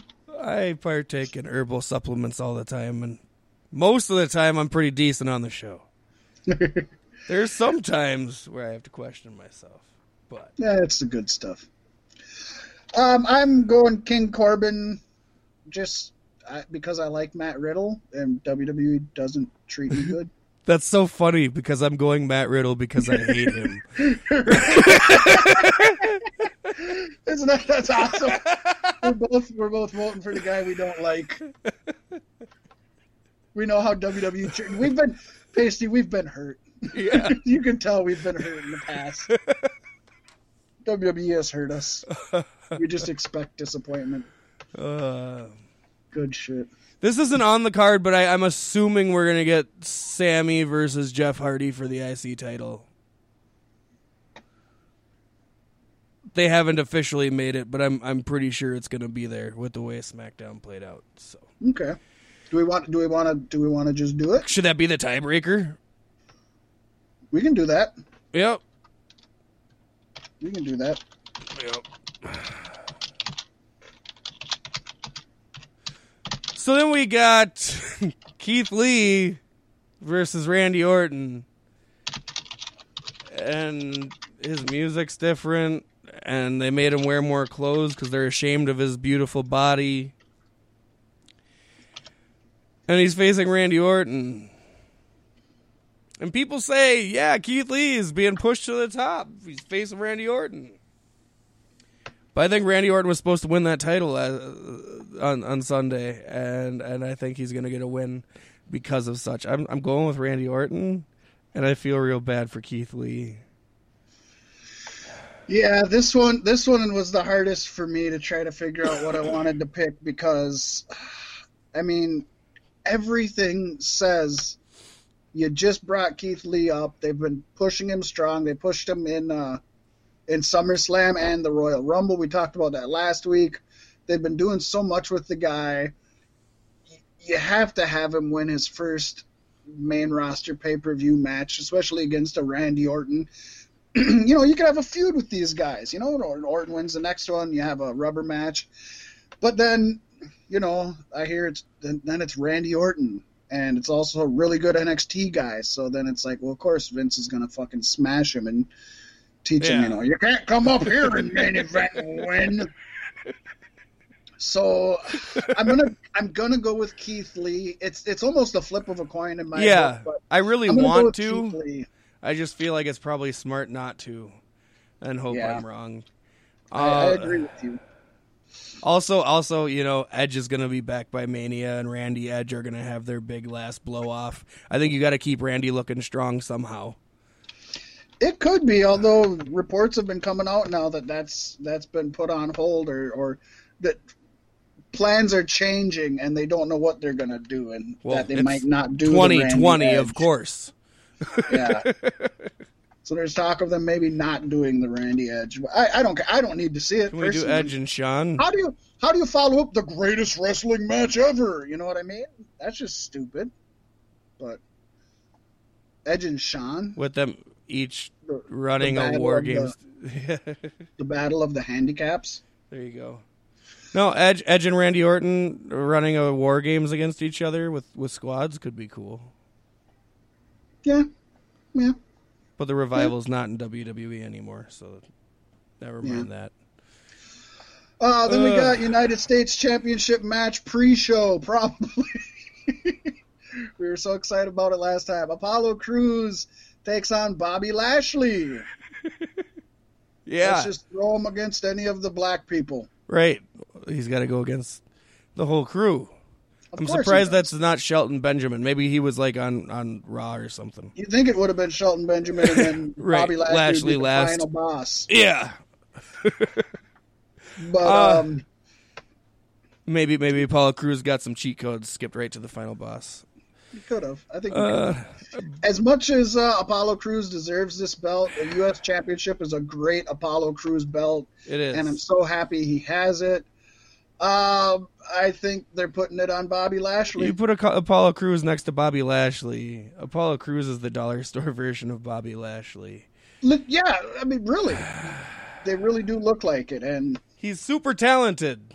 Don't get me wrong. That guy, one of the first, like, massively muscular dudes to like run and flip around the ring and blow my mind in NXT.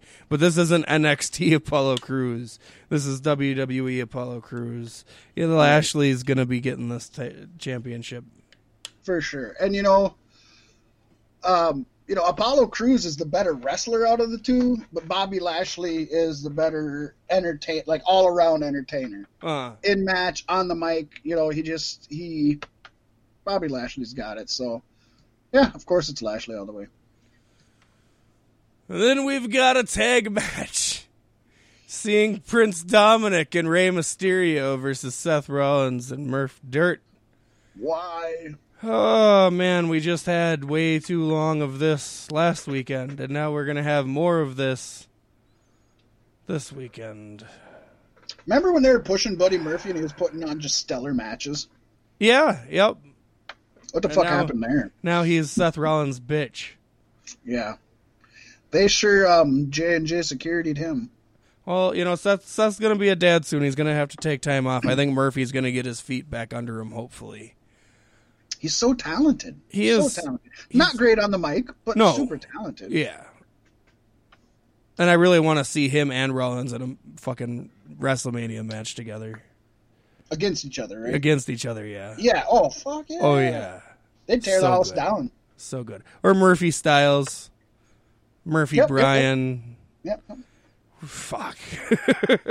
Quit holding them back. Man, I'm going with Rollins and Murphy on this one because I don't think we're done wincing in pain yet.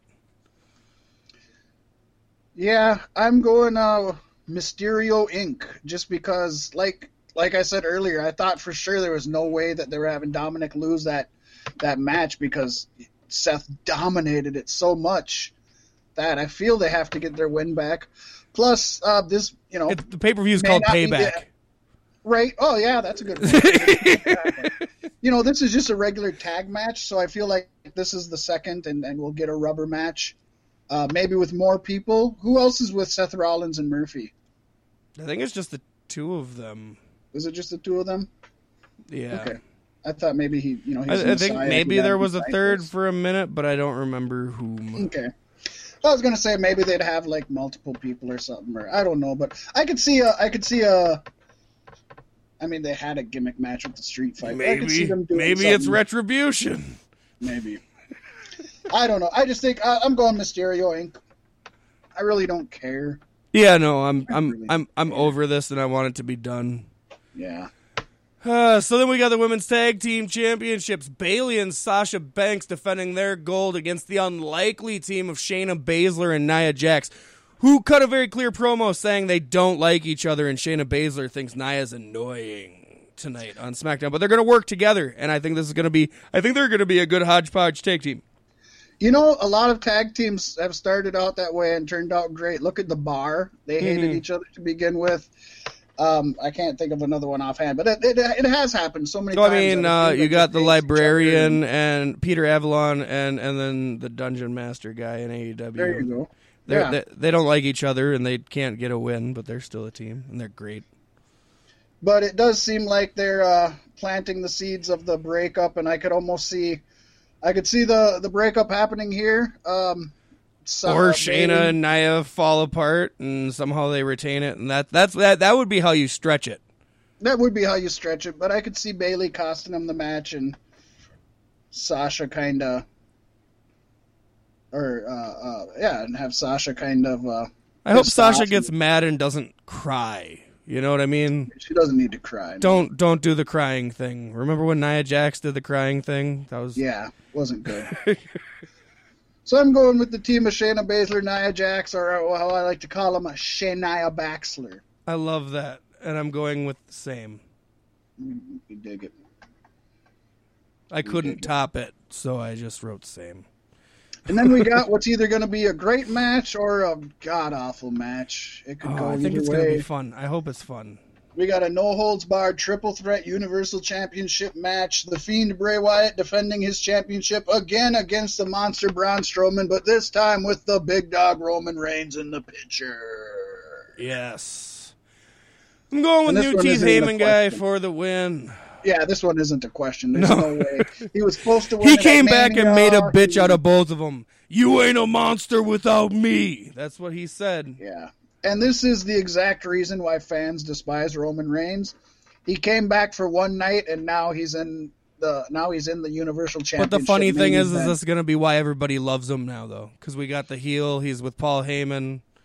Oh yeah, People are going to love it. this is I what they love it. needed to do It's so for good. a long time. Yeah. So yeah, I'm going. Yeah, everybody knows it's Roman Reigns for sure. Not a problem. Yes. Not a question. And to clear up this Woo! tiebreaker, I think it should be tiebreaker if it happens, and I'm going to say yes. Okay.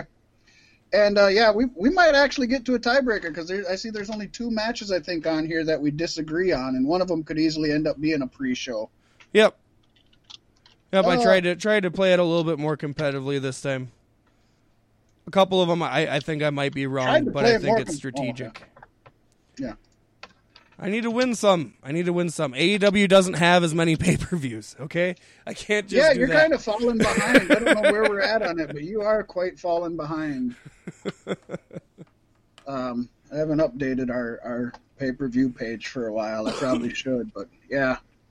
Yeah, you're kind of behind, buddy. But from what I'm seeing, in WWE, I'm enjoying it, so I'm hoping maybe I can get my groove back. It's good. If I like it, usually I can call it pretty good. Actually, I was going to say, I honestly don't think I'm going to watch Payback. I think I will because I think my son wants to. So I'll watch it with him. It's SummerSlam Part 2. The only way it's 2 weeks of I'm SummerSlam. That's what it is. Yeah. That's how I'm looking at it. The only way I'm watching it is if my son wants to. If he doesn't, nah. I'm not excited for it. I'm not excited for any of the matches, honestly. Really? None of them jump out at me. What jumps out at you? Orton Lee in the main event. Orton Lee... I don't think so. I think I'm really excited to see what they do. I'm just afraid to see what they do. We're gonna get complacent Orton. It's like I said before. In big time, Randy Orton comes through and can have a good match. But it's against Keith Lee. It's gonna be complacent Orton. I already know it. Yeah, because he doesn't have respect backstage. No, it's gonna be complacent Orton. And the main event, like I said, it might be great, but it might be awful. But I also I don't give a damn. First of all, I know Roman's gonna win. So yeah. Right there, I'm sick of the Fiend and the Monster. I have nothing. I don't want to see that. And I guess that's all I got to say. I mean, I don't know. Nothing here really jumps out at me except for maybe the women's tag match. Otherwise, no, there's nothing I really want to see here. Sadly. I'm just. I think it's it's a hinging point for the build towards WrestleMania, and I think that's where I'm excited because this is where everything changes. It started changing at SummerSlam.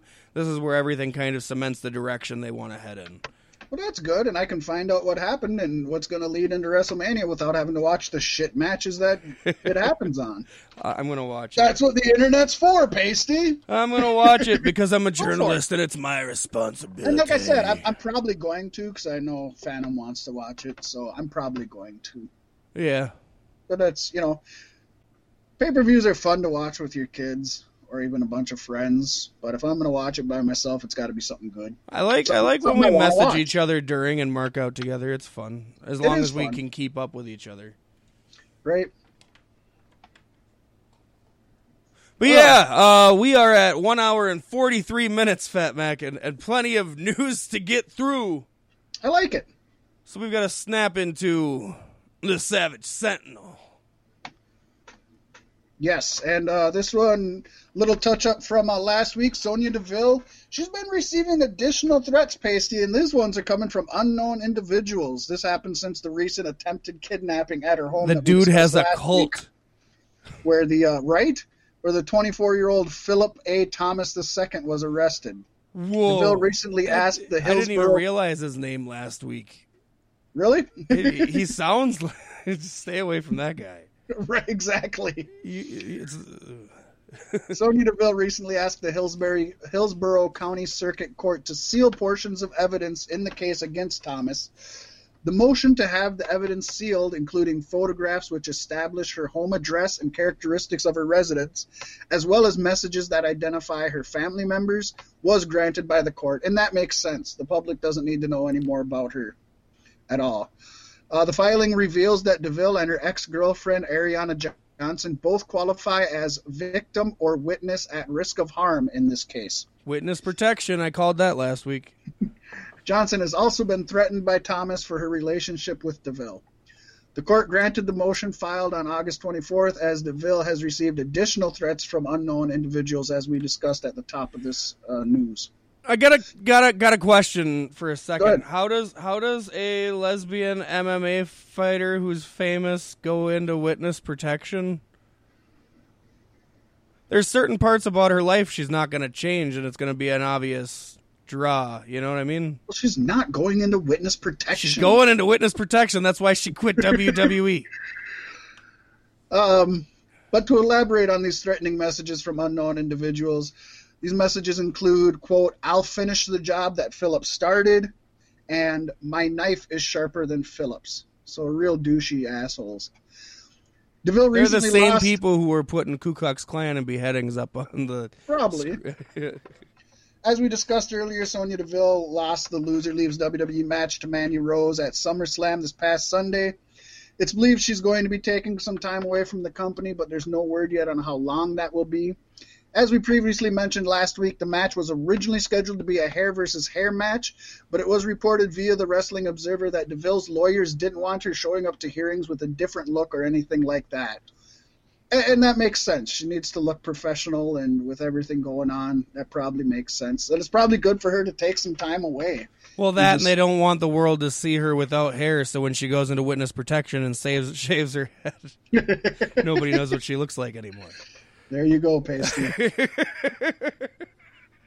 There you go. So just more assholeian shit. These people need to stop. Stop threatening celebrities. Stop being assholes. Stop being douches. This poor woman, I feel so bad for her. It's just fucked. They're just fucking up her whole life. Well, Fat Mac, the fuckery's not over yet. No, it's not. Armando Alejandro Montevallo. God, sounds like he'd hang out with the guy. I think they're friends. The WWE fan who was shot outside the Performance Center in 2015 was denied bail earlier this week. Montalvo, who has continued to post videos of his bizarre behavior outside the Performance Center since the shooting, was denied bail as he was originally out on bail when he was arrested again this past June. Montalvo was arrested on June 5th with charges of battery on law enforcement officer, trespassing on property after warning, and resisting officer with violence. Montalvo posted $2,750 bond and continued to harass talent at the Performance Center, even interacting with Lacey Evans and Dana Brooke on June 15th. While out on bond, he was arrested on June 22nd of this year for once again going to the Performance Center. Montalvo was charged with trespassing on property after warning. It was due to this arrest that he was denied bond. The court document read, "Here the defendant is not entitled to a bond in this cast as he was out on bond when he committed a new law violation. There is no set of conditions that the court could impose that would protect the safety of the community. It is therefore ordered and adjudged that the defendant's motion to set bail bond is denied." It's been deleted. Delete. If you remember, the original incident in 2015 came from a video showing Montalvo yelling into the facility, demanding to be trained so that he can be the best NXT wrestler of all time. He started flexing and yelling and banging on the doors. He stayed at the facility until police arrived 11 minutes later. After authorities arrived, Montalvo continued flexing and then flipped off police Stone Cold style before grabbing some rocks and charging at one of the officers before getting shot. He's a winner. Yeah. Wrestling fans are the best. This motherfucker might just get an AEW contract. I don't know. That's kind of like what the Elite did back. Exactly. Remember when, was it Sammy Guevara drove the toy tank up or whatever? Yeah. Yeah, just another just dumb fuck idiot. They got Justin Roberts fired. Yeah, just another dumbass. Just another fucking dumbass. I do recommend, though, folks, if you haven't seen the video, look it up on YouTube. It is hilarious. I mean, you don't get to see a whole lot or nothing, but he's just a dumb dick. I do love though that he's just banging on the door demanding he be let in so that he can be the best NXT wrestler of all time. Maybe Montalvo's the guy that runs the cult, and Philip A. Thomas II is just a member. Maybe they're Retribution. That's what I was just gonna say. Holy shit! They're the Retribution. That's exactly what I was just gonna say. It's fans, angry fans taking back the company they love. Right? That is such a WWE thing to do. What if the Klansmen and the beheadings weren't actually fans fucking up, but WWE planted them, and it's part of this whole fucking deal here? That's just awesome. Oh man, the best part is it could be true. And they definitely cannot change their names. They literally have to use Philip A. Thomas II and Armando Alejandro Montalvo. Yep. They have to. It's good shit. This is going to be the best storyline they've had in years. Thank God Daniel Bryan's been writing this since 2015. It's awesome. But again, dumb fuck. He's an ass. Yeah. We can't wait to see him on TV. Oh, Pasty. It was announced during NXT TakeOver that NXT UK would be resuming filming in the studios of BT Sport in London, England, with a comeback date set for September 17th. Paul Levesque discussed the venue change and the hashtag Speaking Out movement in an interview with Metro.uk. Levesque. Yes. He said, "It's an amazing facility. The intent is for us to be able to be in there long term and to be able to create this content. And I think if later down the line we get up to a place where fans can come in, obviously we'd be thrilled and excited." Now we know that several NXT UK superstars were named in the Speaking Out movement as taking part in misconduct. Triple H actually discussed the allegations somewhat. He said, "Part of this is why we started NXT UK in the first place, to professionalize and put the system into place where everyone can feel safe and protected and have a working environment that is inclusive of everyone and the opportunity to do what we do. We take every allegation very seriously, and you can refer back to our policy. It's zero tolerance for things of this matter. Unless you're Velveteen Dream. We look into it. We go from there to see what is legitimate, what is not, what is real, what isn't, and deal with it accordingly." So a very political statement. Yes. You know, I mean, definitely a copy and paste statement. And I love that he's like, this is why we started NXT UK in the first place, to have a safe place to be. Well, yeah, but 50% of them were the ones doing it. We have to tame the savages. It's like, come on, man. I don't know. At least he actually talked about it, discussed it. You know, I'm surprised. Yeah, after he said, didn't say much. We didn't find anything with Velveteen Dream. No. I just don't. I like Velveteen Dream. I don't see him being so great that he's worth protecting. Agree. I mean, you and I both love Velveteen Dream. He's a great personality. It did piss me off pretty good at how much it looked like he could possibly win that ladder match. Oh my gosh, I really thought it was going to happen. Yeah. And we've seen like his match with Adam Cole. I mean, he can put on amazing matches, but yeah, sometimes that's not what's important. Right. But WWE knows what's important. They do. They do. As WWE attorneys filed their opposition to several trading marks filed by Dax Harwood and Cash Wheeler on Tuesday, August 26th. The trademarks WWE opposed include Shatter Machine, Say Yeah, Top Guys, and hashtag FTRKO. And no flips, just fists. The opposition noted that each of the above names are not identified as wrestler intellectual property and were created by WWE. They were not created by WWE. Did WWE really create hashtag FTRKO? No, I think FTR and RKO came up with hashtag FTRKO. Yeah. Did they come up with Shatter Machine? I don't think so. Well, yeah. I don't think either of those guys used it before they were in WWE. And so what? Now nobody can call themselves the top guys in a company? Can't be the top guys. That's Can't say yeah. that opposition. Can't be the top guys. Can't say yeah. It happens. It's the way it is. This is so petty. It's so fucking petty. Why?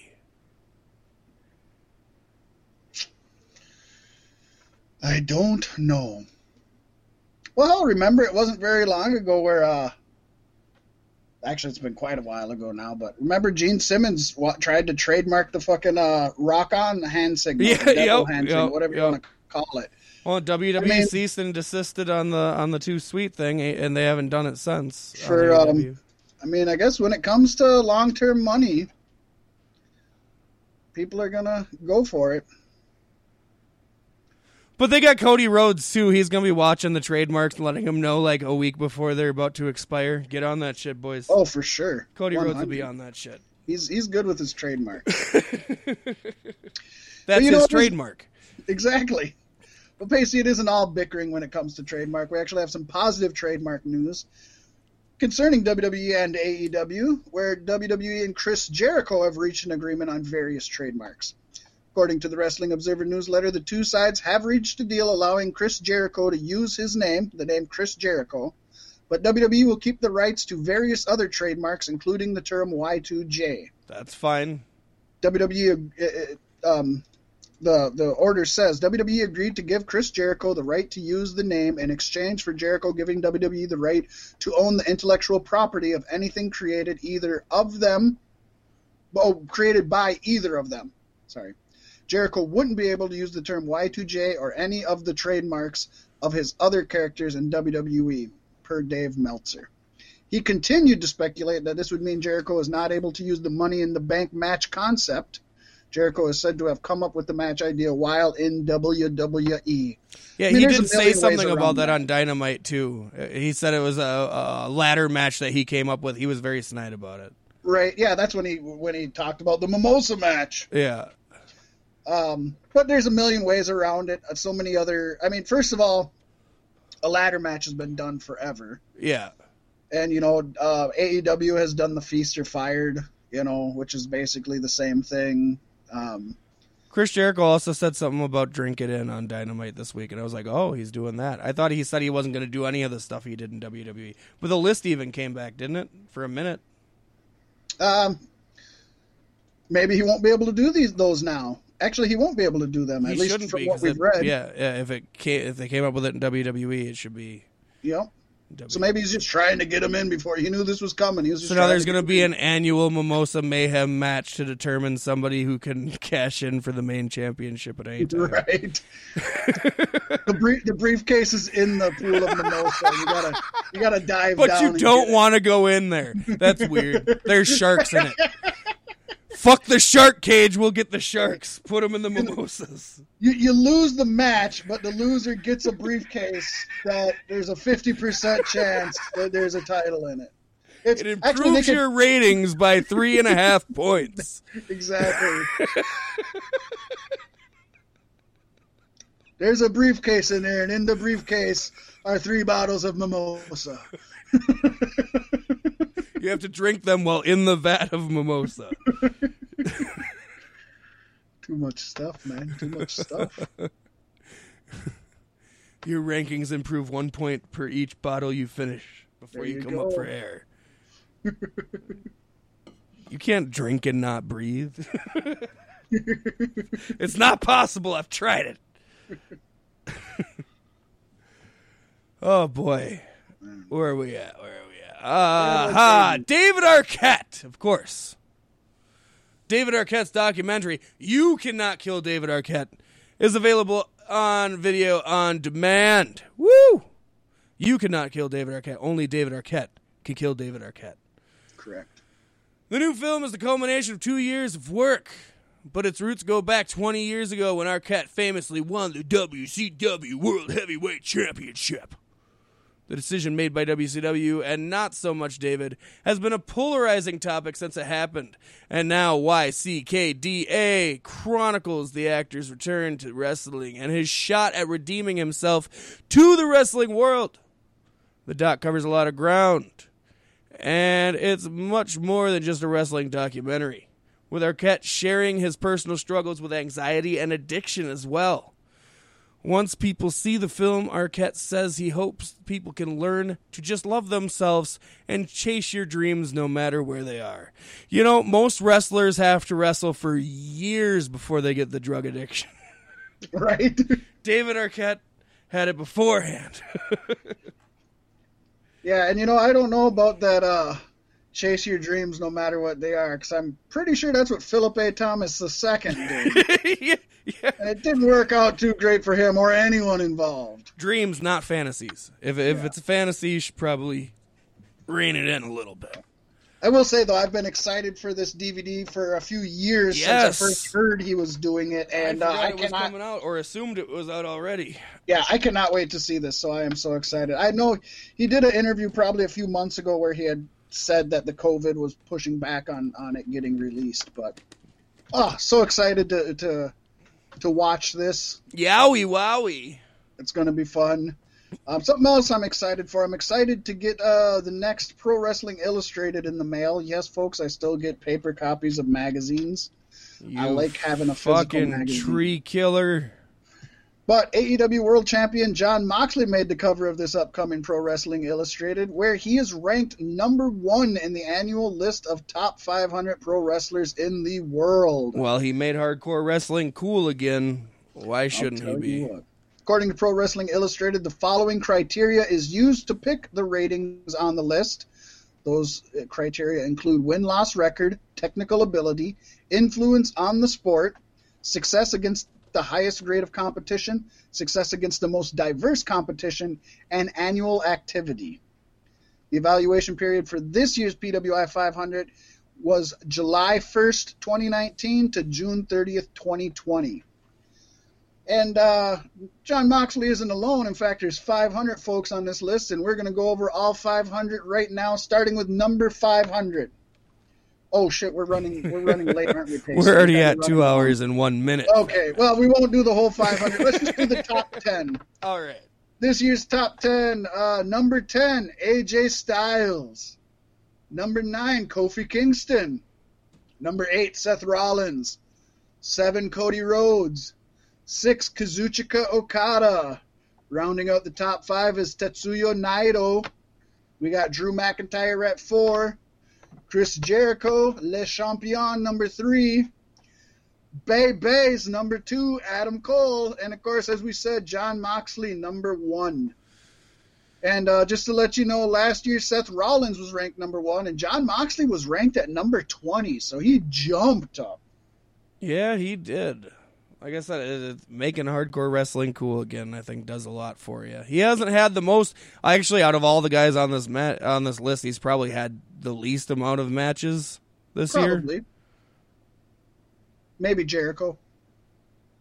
I think Jericho wrestles on Dynamite more than Moxley does. I think I'm pretty sure MJF said something about that on Dynamite. So yeah. It was cool. MJF got his contracts. I'm just going to jump this in right here. MJF got his contract signed. Moxley will not be using Dirty Deeds or whatever he calls it now. The Paradigm Shift. The Paradigm Shift. But Moxley snuck in a secret page at the end of the contract saying he gets to fight MJF's lawyer next week and he gets to use the Paradigm Shift in that match. So that's going to be cool. So yeah, we definitely... I wasn't expecting us to run this long, so we don't really have time to debate it, although we've talked a little bit about it before. And I recommend, if you don't read PWI, pick up the PWI 500, check it out. Especially when you get into the 300 through 500 range, you really learn about some wrestlers you didn't know, and they actually give you a little... They educate you on them. They don't just give the names. They give you how many years they've been wrestling, their previous rankings. They give you a little snippet about why they are what number they are. So it's a really educational thing to go through. Yes, we've gone through quite a bit of it over the years, and it's always good to do. I'm excited for you to get it. I'm sure we're gonna hit it up. These pay-per-views got to slow down soon, right? Maybe. Hopefully not, but hopefully not every weekend. Yeah. And with that, pay-per-views are coming. Pay-per-views just went. I think it's time for the comings and goings, Pasty. Oh, yeah. On Monday's Raw, fans were treated to the main roster debut of Keith Lee. I'm not sure why I went Kool-Aid guy there for a minute. That was definitely not Macho Man. No, it was Kool-Aid guy.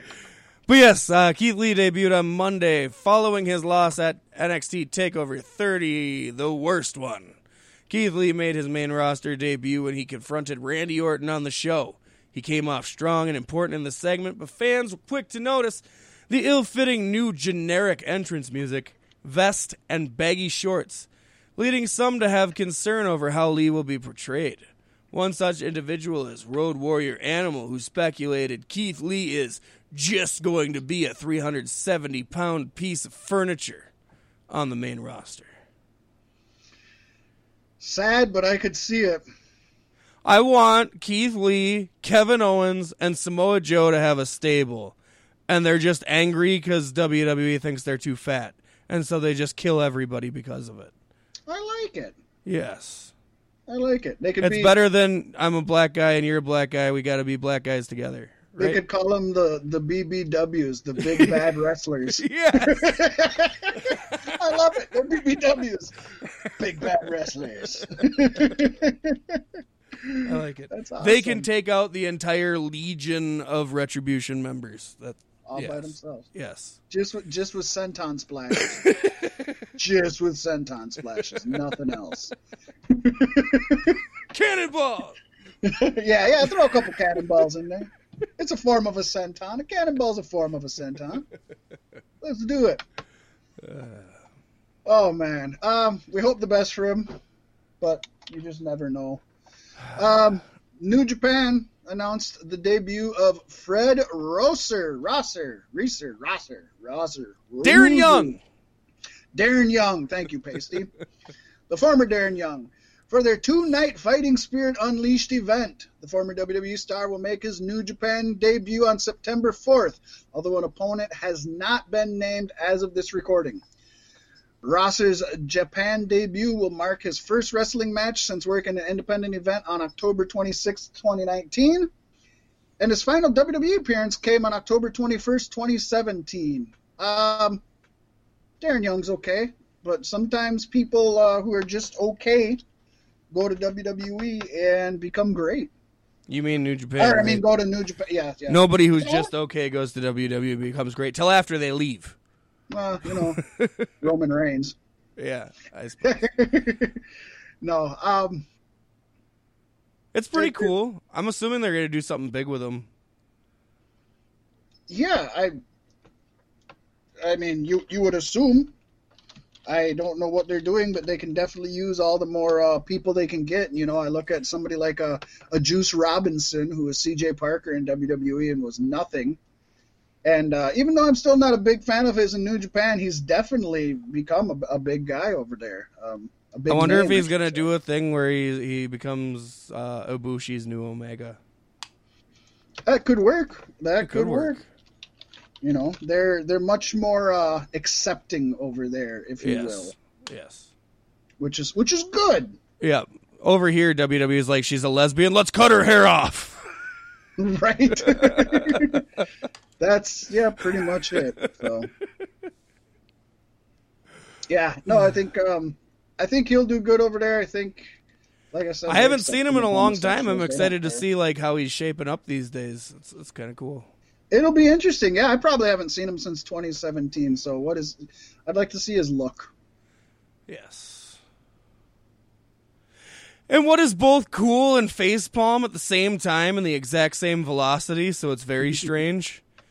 Stu Barrett, that's Wade Barrett if you didn't know, did guest commentary on NXT. Yes, the brand that he created. Yeah. This week with Vic Joseph and Beth Phoenix.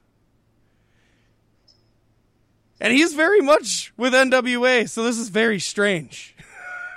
Yeah, very much. Very much. Beth Phoenix called the show from her home once again due to the COVID-19 pandemic, of course. Good for her.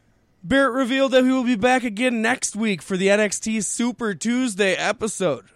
There's no word on if WWE has future plans for the former leader of the Nexus. But as he has been added to the official NXT roster page, where his bio notes, after being away from WWE for several years, Barrett reemerged as a color analyst on the August 26th, 2020 edition of NXT. As someone who clearly loves the sound of his own voice, Barrett should fit right in with the black and gold brand. Holy shit, the implications of this. I want to see Wade Barrett come and wrestle just for NXT. NXT was Nexus. Nexus was NXT. That was the start. You know, it Right. it makes so much sense. But at the same point, I'm like, why are you back, Barrett? Yeah, and I believe he probably. Well, I'm assuming he isn't under contract to NWA, but he was a big part of NWA. Yeah. For sure, huge part of NWA. So it's kind of. When he left WWE, he surprising. said he was done with wrestling altogether and wanted to pursue acting and shit. So it's a very weird turn of events. And what if he's the leader of Retribution? Right, is creating a brand new Nexus. You know, it could happen. I love that this concept of the whole Retribution thing is dumb as fuck. Everything they're doing is stupid as fuck, and I hate it. It's Right. dumb. But the mystery as to who the leader is and what is going on, they're really It's spanking endless. AEW's ass after the Dark Order. You know what I Oh, mean? for sure. Like the Dark Order's good, but what WWE is doing now is it's better. tantalizing. But Stu Barrett isn't the only announcer to return to TV. In fact, Excalibur returned to commentary for Tuesday's AEW Dark taping. He did not stay for Dynamite, as commentary was done by Jim Ross, Tony Schiavone, and Chris Jericho, though. This will be his first appearance since the July 29th episode when he was held off TV. Even though AEW has yet to give a reason for his on TV for his hiatus, we at Beef Sticks have speculated a promo from a PWG show in the early 2000s with Kevin Owens and him may have been why. Because at Kevin that Owens time, has been on TV since then. He has, but both Excalibur and Owens used racial slurs during the segment, which just recently resurfaced again back in July. Owens and Excalibur have previously apologized for the promo. Yes. According to Wrestling Observer Newsletter, Daniel Bryan and Edge have a lot of influence in the current product recently. It reads, Edge on Raw and Daniel Bryan on SmackDown both have significant creative influence. That's amazing. Yes. The term I was given is they were part of the writing teams of the respective shows right now. Bryan hasn't been around much since the Intercontinental title tournament ended in early June because of concerns about his immune system and or the fact that his wife Brie Bella just gave birth to their second child. Oh my gosh, did you hear the name of their child? I did, but I've already put it out of my mind, I'm sure. Oh my gosh, it's ridiculous. I gotta look it up real quick. I mean, their It's first kid's something name dessert. is Bird. Yeah, it's something dessert. Strawberry I'm not dessert. making that up. No, it isn't even. No, it doesn't even go together like that. Let's see if I can find it real quick. It is. It is. Fuck, where is it?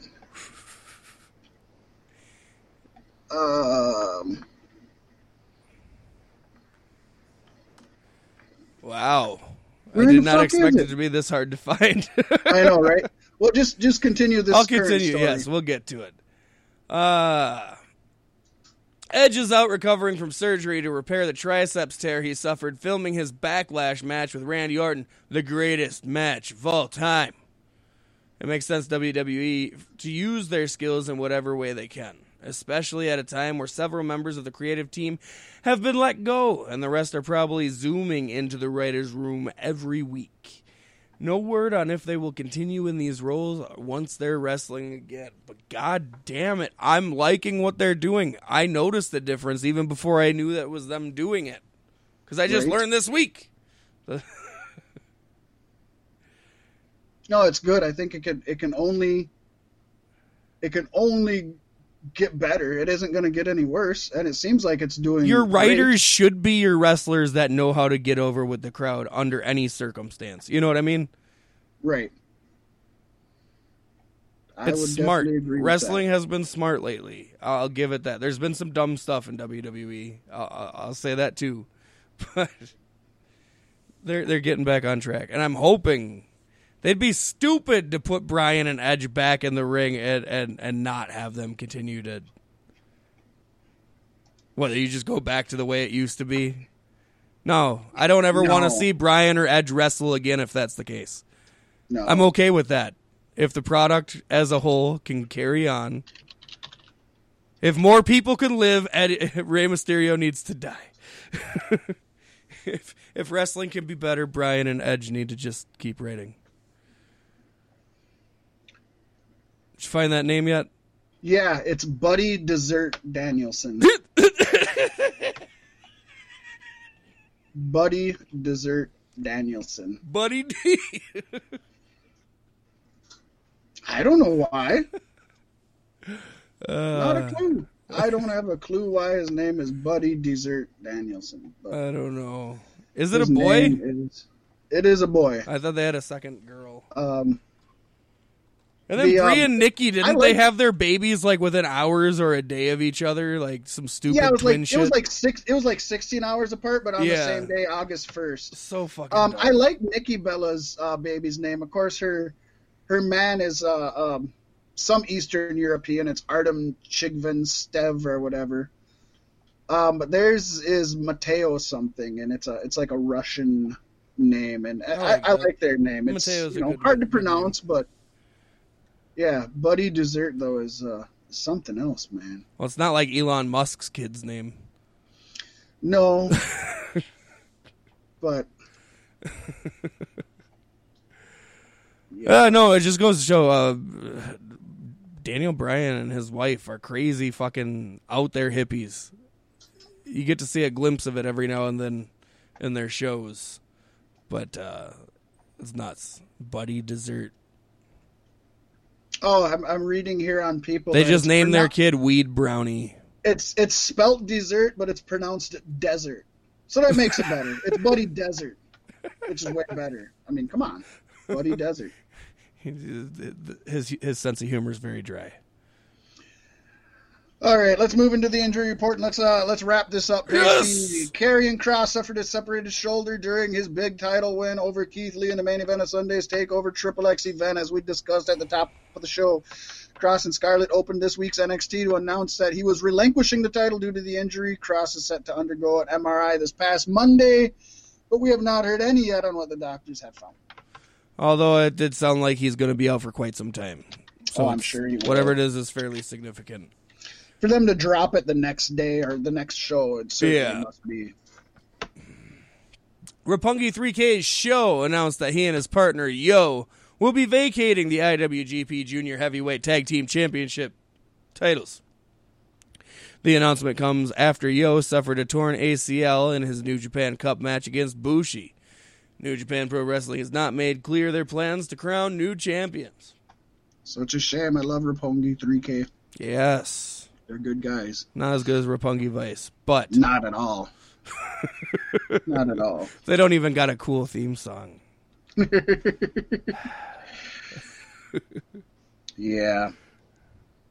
But nonetheless, some sad news here. Bullet Bob Armstrong passed away at the age of 80. Bob Armstrong made his wrestling debut in 1960, and throughout his career he held several titles such as NWA Columbus Heavyweight Championship, NWA Mid-America Heavyweight Championship, NWA North American Heavyweight Championship, USA Heavyweight Championship, and NWA Southern Heavyweight Championship. He wrestled his final match on May 11th, 2019, believe it or not, at 79 for Continental Championship Wrestling in Dothan, Alabama, where he defeated the Assassin. He secured his tough man reputation long before he ever set foot in the ring, thanks to his tour of duty in the U.S. Marine Corps and his 7-year tenure as a member of the Fair Oaks Cobb County Fire Department. Some more Cobb County going on. Bullet Bob, you may know as the father of Brad Armstrong, Scott Armstrong, Steve Armstrong, and Road Dogg Brian James. He had partnered with each of his sons at various points over his 6-decade career and was inducted to the WWE Hall of Fame in 2011. Old Bullet Bob. He's a good man. Women everywhere will keep his name alive with their bullet bobs. Damn right they will. And they'll keep their arms strong. With that, Pasty, we had finally a super long one. Yeah, we hit it. We hit it. We hit the spot. Who would have thought when NXT has their worst show ever, we got a lot to talk about? No, there's a lot to go over. That was probably the most we talked. I feel like we talked about SummerSlam more, to be honest. But yeah. That's the duality of it, man. NXT TakeOver had to suck to make SummerSlam worth it. And that kind of sucks to say. But They took one for the team. Yep, definitely did. Hopefully they don't have to continue doing that in the future. Let's hope not. Well, with that being said, it's the end of our show. Thank you for tuning in and all that jazz.